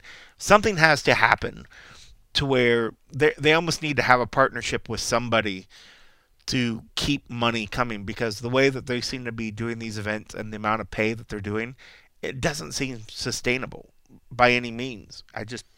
I don't understand it, I get it, man. Like, I mean, dude, if it was on like Fight Pass or something like that, where they're getting guaranteed money. Come on, man. That's it. I think it'd be solid, but I just don't know how many people are gonna want to buy it. By the way, if you're looking for other reasons to buy it, Chris Lieben is on there. If you're an MMA fan, Chris Lieben's on there. Johnny Bedford's on there as well. So I mean, there is some MMA crossover. They're pulling out every stop. Like those are the ones that they put on when they hope that the card can get some sort of traction. It's $40. It's $40. They need to drop $20 at least. I know. I think it maybe. Even if it was like $29.95, you have a better chance of somebody buying it. I think $39.99 might have been a little too high on the price. That's too high. That's too high. It really is. And look. I'm not hating. I'm seriously not hating. People will care. People want to see this. So I'm just being honest, man. I don't know how well this is going to translate into buys. So people will click, man. That's a hot. Man, that's tough. That's tough because I mean, it's not MMA. It's not whatever, but. I like the fact that there's another combat sports and they put some interesting sort of fun little things off to the side. I want them to be able to survive, but if you're outpricing your goods to where nobody's going to do it, I think you're just hurting yourself. I think if they could easily cut, $10 off of the pay-per-view, I think would translate into easily another 100,000 buys or something. I agree. Maybe more, but I don't know. I don't know what kind of numbers they do for their pay-per-views. I don't know if they release that information. But if you're outpricing, what the general interest is, you're never going to recoup the costs, especially if they're paying, her what could be easily 400 to 800,000. Let's just stick with that range, 400 to 800,000. That's a lot of money. That's a lot of money. That's a lot of money. If it's even at $400,000, if it's at $40, you need 100,000 pay-per-view buys just to cover her end. You're not covering anybody else's. You need 100,000 buys just for hers. If she's at 800,000, then it starts getting sickening. Then you start thinking like, there's no way that they're going to be able to do this without some sort of external source of money coming in. I mean, I gotta think they're a little bit nerve-wracking. They've gotten the attention. They've gotten everybody's attention. We'll just find out if they get their wallet on Friday night. All right, back to UFC Fight Night 184. I will say the rest of the main card is pretty solid. Beneil versus Alexandre Pantoja is a solid flyweight fight. Really excited to see the debut of Beneil in the UFC. If you're not aware of his career, he's a very, very exciting fighter. And I mean, think about it. He was brought in as a backup to a title fight in his UFC debut. Yeah, in his debut. You know what I mean? So and obviously that wasn't an ideal situation for what the UFC would have wanted, but I think that tells you how much they respect of what he's done outside of the organization. Outside of a Michael Chandler? Yeah. I mean, when does it happen? That tells you a lot about what they think of that guy. And look at what Michael Chandler did in his debut, And I do always think it is cool, to come in and get your to get a little taste of it, you know what I mean? To get kind of some of the jitters out of the way, figure out the thing. It's got to be a lot more comfortable. Alexandre Pantoja is a legit fighter. The odds makers have this as basically a pick'em. I think this is going to be circle this one as one that could be just absolutely outstanding. I am a big fan of the flyweight division. I know it's not always the most popular division, but I think it's fantastic. That could easily be one of the ones where somebody afterwards is like, who the heck was this guy? 100% about that. Easy. 100% about that. Asker steps in on short notice to fight Cody Stamann. Asker was great, by the way, in his debut on the UFC microphone, man. He sat down at the press conference today and was incredibly comfortable. He was just happy to see John Morgan. He was happy to see John Morgan. He's like, I pictured this. I've known, you know what I mean? He's like, I've seen what this looks like. I've seen you asking the first question. You know what I mean? He's like, I know what to expect. So that's great. But I wanted to play you this from Cody Stamann because, the guy's had kind of a journey to get to where he is at this point, but I love the confidence that he brought to the table. And listen, I think I don't want to say put pressure on himself, but definitely raised the expectations for what he hopes to accomplish because, I'll just let him tell you, but he made it very, very clear his intentions, and they are not to just simply walk away with a win. Here's Cody Stamann. Well, Cody, talk about what this kind of stretch has been like for you, right? I know anytime you suffer a setback, you want to get right in there and get it back. Then you have to withdraw, and then you have a change of opponent and all that. So what's this stretch been like for you? Honestly, it's been brutal. You know what I mean? Right after the Jimmy Rivera fight, I got right back in the gym. I wanted to fight as soon as possible, just because that was just such an awful performance. And you want to put those behind you as fast as you can in the sport. You don't want to sit on a loss. I hate that. And so, literally, the first guy that comes up is Merab, and I'm like, oh God, I gotta fight this little monster. Okay, fine, I'll do it. And I tear my back up. I asked for it to get pushed back a couple weeks. they can't make it happen. And then, lo and behold, he doesn't even end up fighting. We get rescheduled, 2 opponent changes, now we're here. But, hey, it was worth the wait. You know, I think Askar is the kind of guy that I can have a highlight reel type performance. And I couldn't be more excited. And I don't have to cut weight, you know. I mean, that's the hardest part of the whole game for me. You know, getting down to the 135-pound dot is hard. It's brutally hard. And not having to do that and, you know, fighting a new guy, like, I don't get breaks like that. You know what I mean? It's literally hammer after hammer after hammer. It has been since the beginning, you know. I've been, 2-1, 3-1 underdog, and, like, I was 4 fights in a row where I was an underdog, and now I'm finally getting a fight that, you know, I should be a favorite, and it's honestly, it's weird. I don't even really know, because it's always like I'm going in there and everyone's, you know, thinking that I'm going to lose, and I'm going into a fight, and everyone's like, yeah, I think Cody's going to do pretty well. I'm like, oh, really? Cool. Thanks. Really? Well, I was going to say, I mean, is that, I don't want to say difficult at all, but I mean, like, this guy's got everything to gain, right? You know what I mean? Mm-hmm. He comes in, short notice, you know, so what? But, you know, he takes you out, and all of a sudden it's like, wow. Well, so, I mean, yeah, he's the man, right? Right. So, I mean, did that factor into your decision? I mean, did you have to think about that all when they offered up? No. I verbatim, and I'll show you the text message. I told my manager, I was like, if anyone steps up after Merab got COVID, anyone, I'm saying yes. And then Andre stepped up, and I couldn't remember who he was. Like, I couldn't think of, I'm like, damn, who is that? And so I'm literally at practice asking guys, like, you know, who's Andre Ewell? Like, who is this guy? Like, tall southpaw. I'm like, oh, shit. I was fighting a short wrestler, you know what I mean? Now I'm fighting a tall southpaw boxer. I'm like, all right, who's tall? I need to train with him right now. You know, because this was like right at the 3-week mark. So everything gets switched up, and then it gets switched back. But I was just at a point where I didn't care, you know what I mean? There had been so much work in preparation for Merab that I was at a point where it was like, dude, anybody that was willing to step up and fight me, I'm going to take the fight. I don't care. Stylistically, I don't give a shit what it means.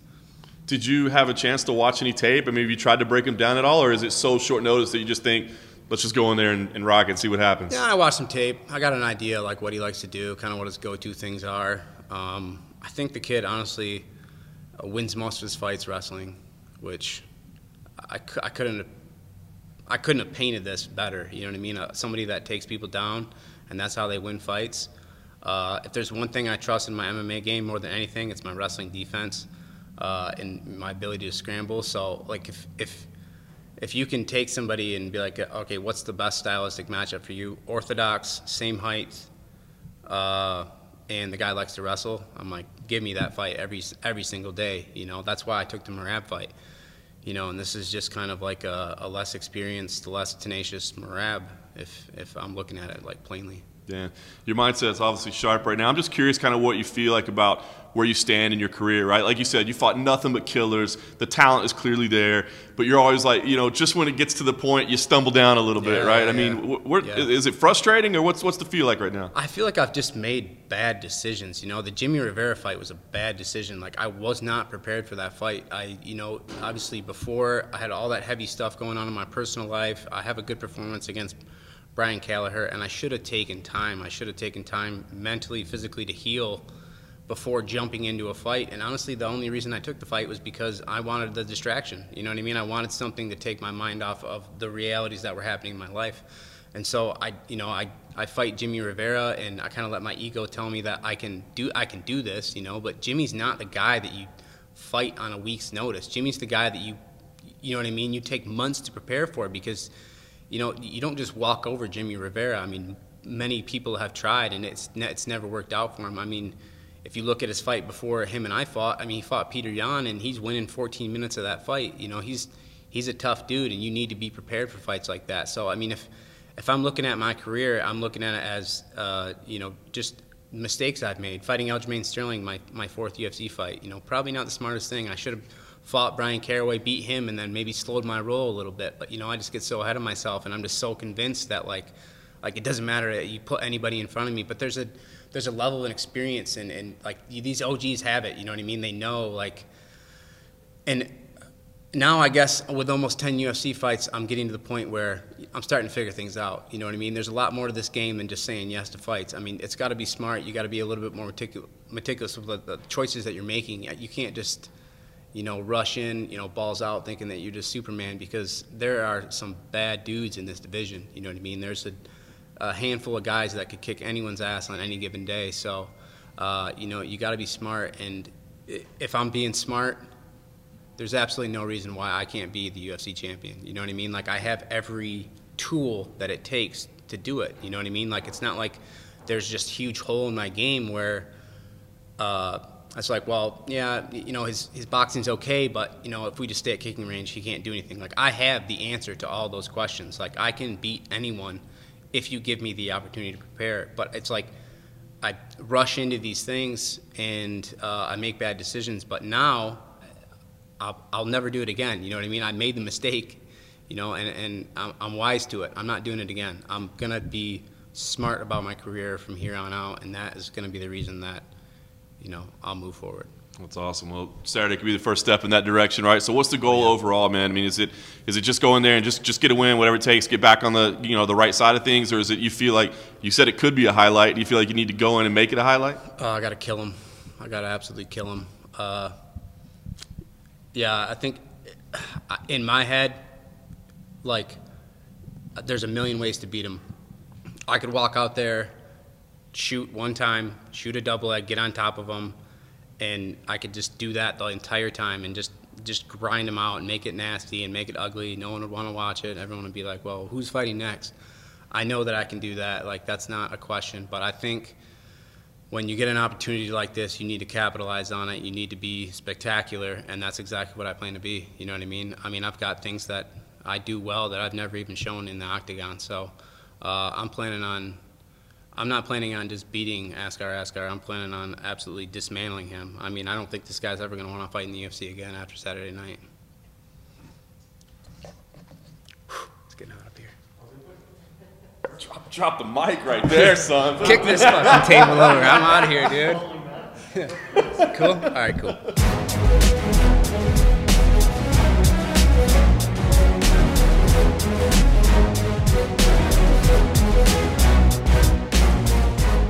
What's funny about that, John, and I cut it out of the interview, but when he first came in, and when Cody first came into the room, so he sits down, he has his coffee cup, and this didn't make it. If you guys were watching the stream, you would have caught it, but I cut it out of the audio and the clip that we put onto our YouTube, which you can catch all these Fight Night 184 videos on our YouTube.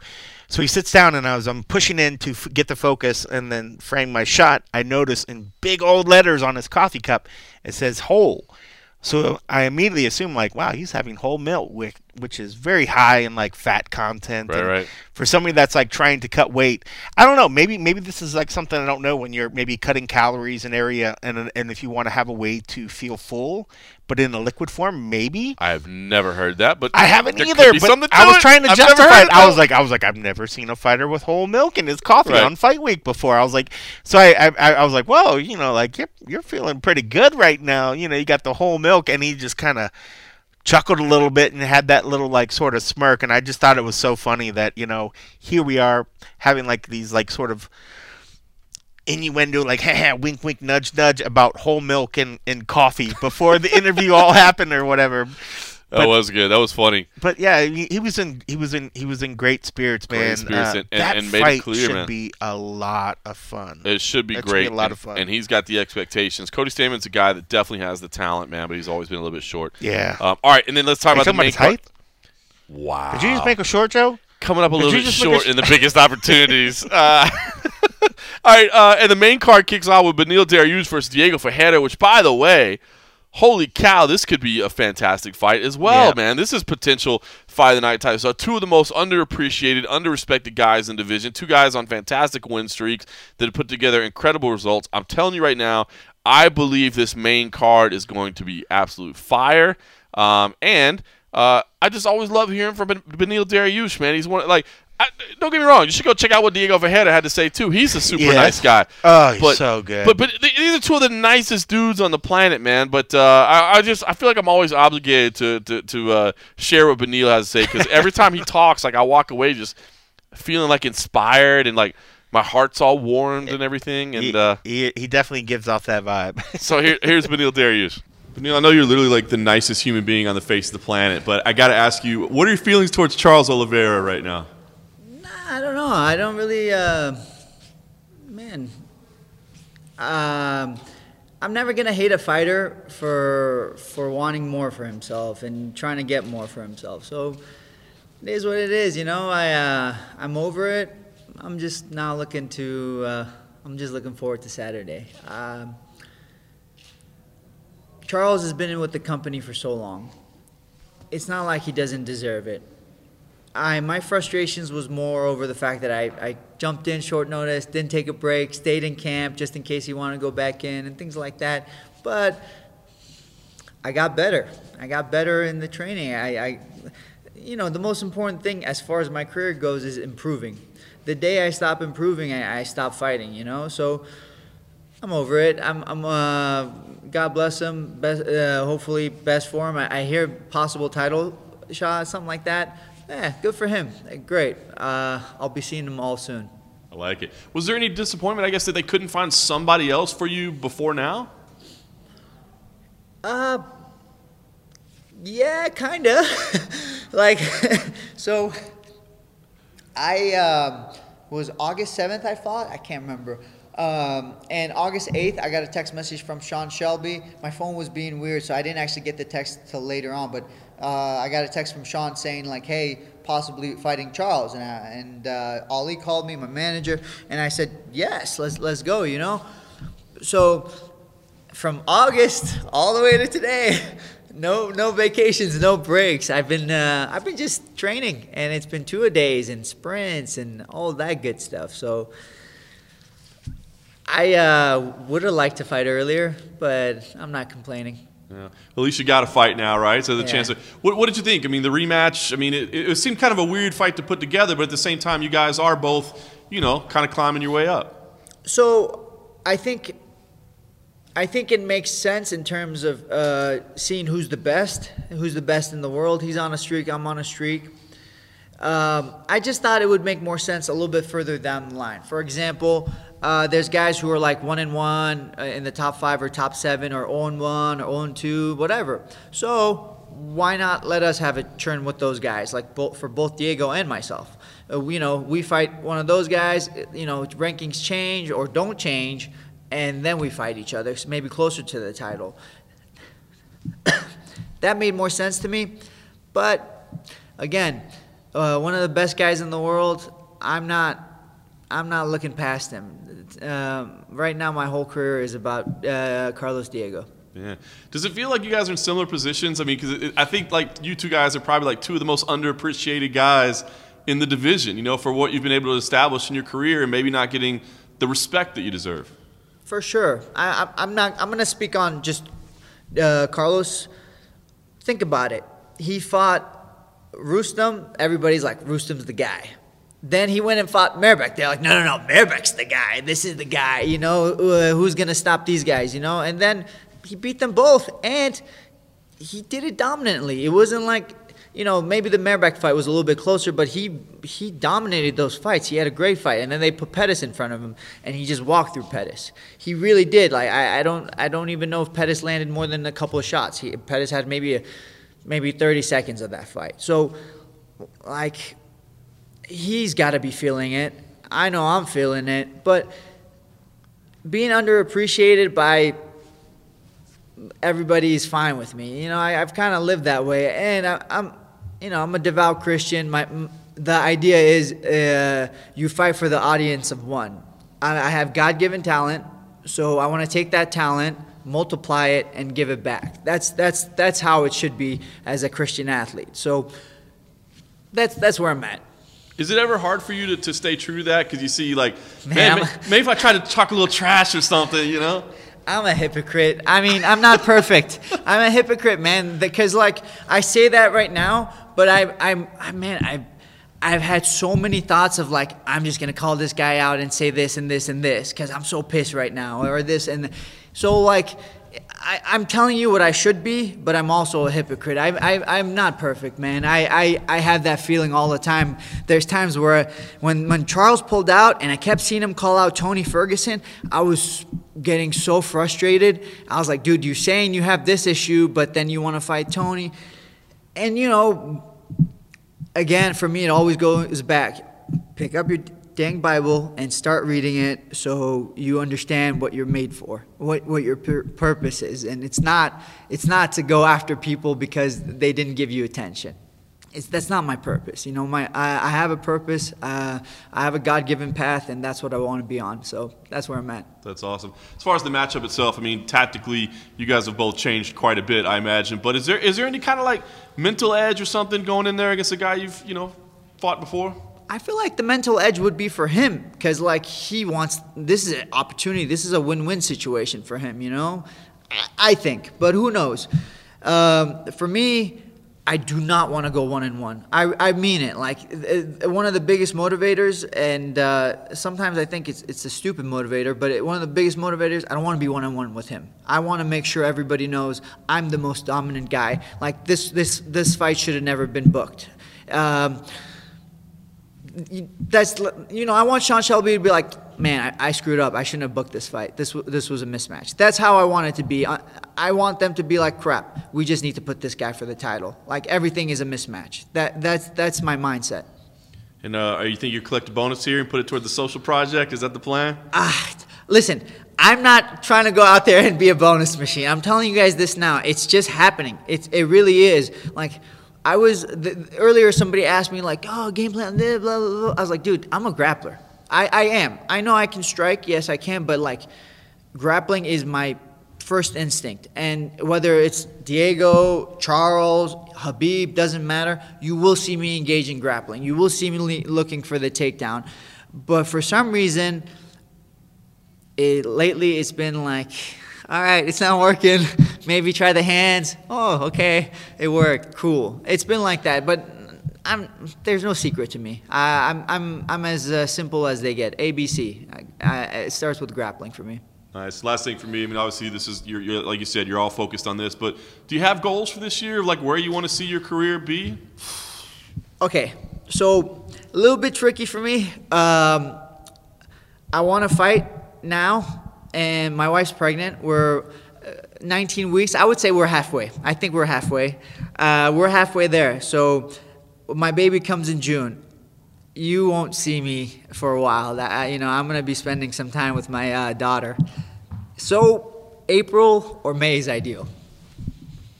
That's my goal. And as far as what I'm going to get or like the title shot, I could care less. I know Max Holloway had to go 10-0. He had to win 10 fights in a row to get it. So I'm not going to sit here and complain. I've seen what other fighters have gone through. So I just don't like to make myself the victim. It's not a good mentality. So you said April for the next fight, roughly, and then we won't see you fight again until next year? I would like to fight 3 times this year. So I would like to go either late April or mid-May. Yeah, mid-May. A little scary mid-May.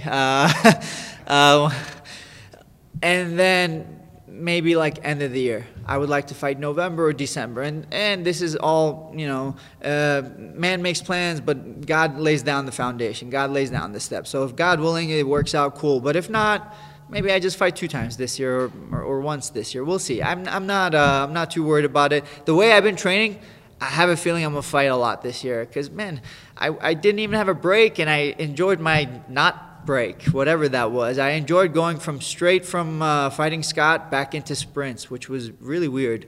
But right now I'm surrounded by so many good guys, and it just helps.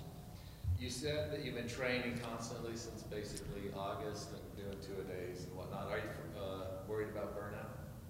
That's what I was worried about. Yeah, I was genuinely worried about that. Like, it's a real thing, I've had it before, but lately it's been the opposite, man.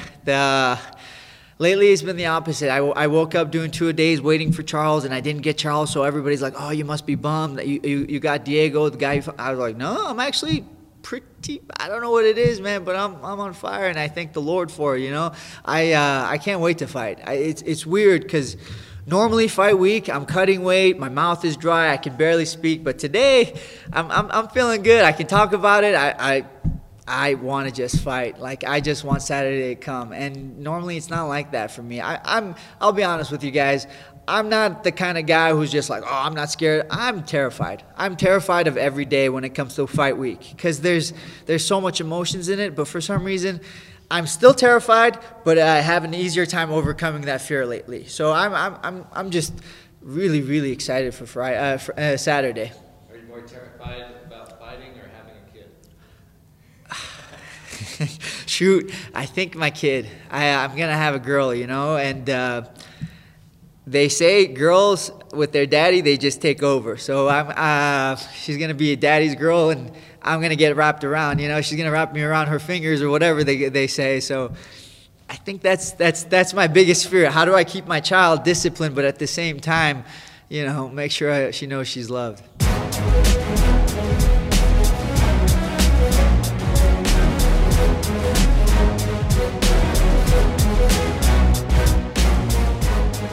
All right, so there you go, Beneil Dariush. By the way, if you aren't sure exactly what I was getting at with the Charles Oliveira situation, so Beneil Dariush was supposed to fight Charles Oliveira. Oliveira had to withdraw from the fight. That was back in, I believe, October was when that was scheduled. And from my understanding of talking to them behind the scenes, basically they were told that Charles was having some personal issues that he needed to deal with and that he just wasn't in the right mind frame to fight. So maybe they could delay the fight or what have you. And then about a week later, Charles Oliveira starts calling out Tony Ferguson, and of course, ends up getting that fight and is now in title talk. And I think Beneil and his team were just like, "Yo, bro, what happened? I thought you needed to get out of this for some personal reasons, and now you're, which, hey, man." 100,000 personal reasons. Put on your hustle, man. Put on your hustle. Do what you got to do. But I think, and not that I was trying to, bait Beneil Dariush into talking trash because he never will. But I did wonder if, as great of a guy as he is, if that's the one person that he's just like, yeah, you know what? I don't like that guy very much, But and he did say that a little bit, but he, he basically just was classy Beneil Dariush, as you would expect. I'm telling you, this main card is going to be fire. Cold Coffee, I want to ask you one more thing outside of UFC Fight Night 184. Stephen A. Smith's comments about not wanting to watch women fight. I want to know what you thought about him, and I'm sure by now most people have read the comments that they're out there. But he said that he doesn't like seeing women involved in pugilistic sports at all. He said he wouldn't prohibit it, but he doesn't like to watch it. And that first of all, he also said that he never wants to see a woman fighting a man, which I just thought was dumb. I've literally never. I mean, it has happened a couple times over the years, but I've never heard people calling for what we really need to do is get this intergender division. Henry Cejudo's got to come out and defend his title, baby. We got to get the intergender champ going. Don't get Mike Perry started. Don't get Mike Perry started on it. But I want to say, to me, I thought the comments were dumb. But the thing I wanted to point out about this was two things. Is that, A, I think that line of thought is a lot more prevalent than you might want to think. I've always said, I know that we're all hardcore MMA fans, but don't forget, MMA is still kind of a niche sport, and it's definitely gaining a lot more foothold than it's ever had. I mean, it continues to grow, but don't forget, there's always going to be people who just don't like watching two people punch each other in the face. And don't forget that even on top of that, there's people that just don't want to see women punching each other in the face. And I don't agree with that sentiment at all. Yeah. But I do think it's a more common belief than you might want to think. I think that Stephen A. Smith's opinion is probably shared by more than you want to know. Yeah. But the other thing is this, and here's the hard part. There's a big part of me that believes we shouldn't even address it. We shouldn't even acknowledge it. And I know it's on MMA Junkie. And I know why it's on MMA Junkie. I didn't particularly write it. I'm not faulting the person that did write it. It got it was one of our most viewed stories. So it's one of those huge kind of, I don't want to say moral debates, but yeah, a big part of me just wishes nobody cared. Like, why do we care what Stephen A. Smith has to say? Why do any of us in MMA care what Stephen A. Smith has to say, but I can tell you that when we write about it, it's one of the most trafficked pieces in MMA, and we do have bills to pay. We do have, we're not clickbait, but when we know that something is going to be discussed, we put it up on the site. And a big part of me says I wish we wouldn't, but I completely understand why we should. So I don't know. I want to get your thoughts because, A, I think that Stephen A. Smith's comments and his opinion are probably more prevalent in society than we think. But B, I kind of think we just shouldn't give two shits at all what he has to say. And we really, really shouldn't. But one, this is a guy that even the UFC has used him for voiceover stuff. Well, that is true. So he is true. Unfortunately, even though he is an ESPN personality, he has been tied to the sport by the organization itself. So it's hard to completely just ignore him because he does get used from time to time. That's actually a really good point. He is a spokesman for the spokesman in the sense that he is a representative. Maybe that's a better choice of words by being an employee of ESPN. He's one of their biggest talking heads, right? He's one of the faces. One of their biggest, most influential talking heads. So you have to sort of address it. And you're right. But when it comes down to it, there's a lot of people out there that, one, don't think women should have control of their own bodies. There's one that think women probably shouldn't make the same amount of money that men make as well. Right. There's a lot of people that think that women are fragile, that they're not free thinkers, that women need to be provided for, that they need to be taken care of, and can't possibly sustain themselves all on their own. All those thoughts are wrong. All those thoughts are completely asinine. Yes. So the fact of thinking that there is maybe, and it just sucks because it's weird. Because, like you said, I think the thought is out there that a lot of people think that women should fight because these are the same people that aren't willing to put women, take them off, not to say put them on a pedestal, take them down. They are people. They are people just like you and me. They are equally as capable of doing all the other things. If they want to fight, they want to do this, they want to have thoughts and phrases like, because I don't want somebody telling me what I need to do. Hell no. About what I'm gonna do for a career, whatever, and that's the same thing for them. I mean, what makes you think that you could tell them? Because even if you grew up in a household where they're like, respect your mother, and your mother is this and that, and blah blah blah blah blah blah blah, that's all good, but that doesn't translate you to try to say, a woman can't fight if she wants to do it. That's like saying a woman can't. You can have a job, okay, but you can't choose this occupation because it doesn't make me comfortable. I'm not comfortable in myself watching you have this occupation. Well, that's a great way to put it. Even outside of fighting. That's a great way to put it. That is what this man is trying to tell. He's trying to tell a woman she can't have an occupation that she chooses to want to have. And it's completely asinine. If a woman wants to be a fighter, go be a fighter. If a woman wants to be a firefighter, go be a fucking firefighter.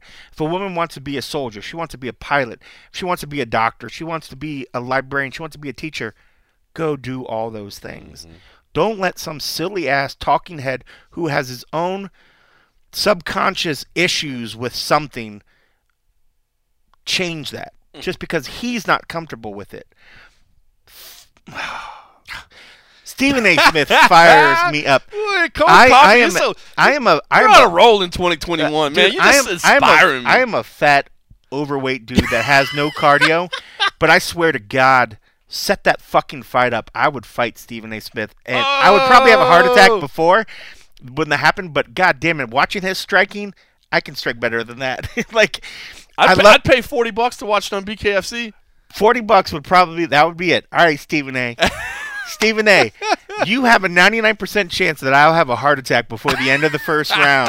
But damn it, fuck it. Let's fight for women's rights to do it. But whatever, it's just silly. But when you think of it in the sense of, here's a man that's not comfortable with a woman going out and choosing her own occupation.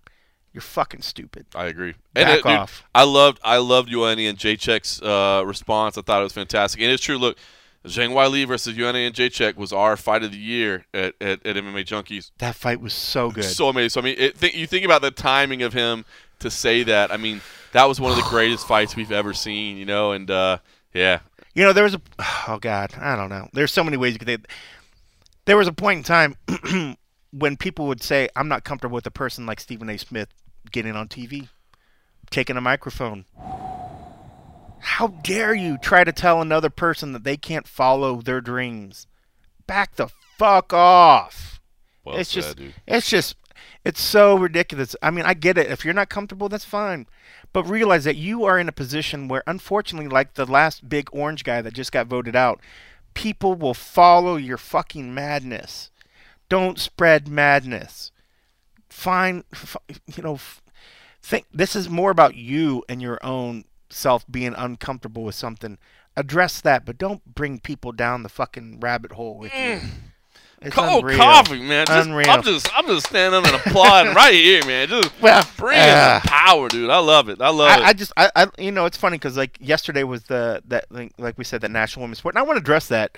In Twitter, a lot of people were hating on the 4 pictures that we and I'm gonna bring y'all behind the curtain. What happened? So there were 4 pictures that we that Simon put out, or I think it was Simon that put out the tweet, or what about we put out the National Women in Sports. Right. There were 4 pictures. We put Nunes, Zhang Weili, Rose Namajunas, and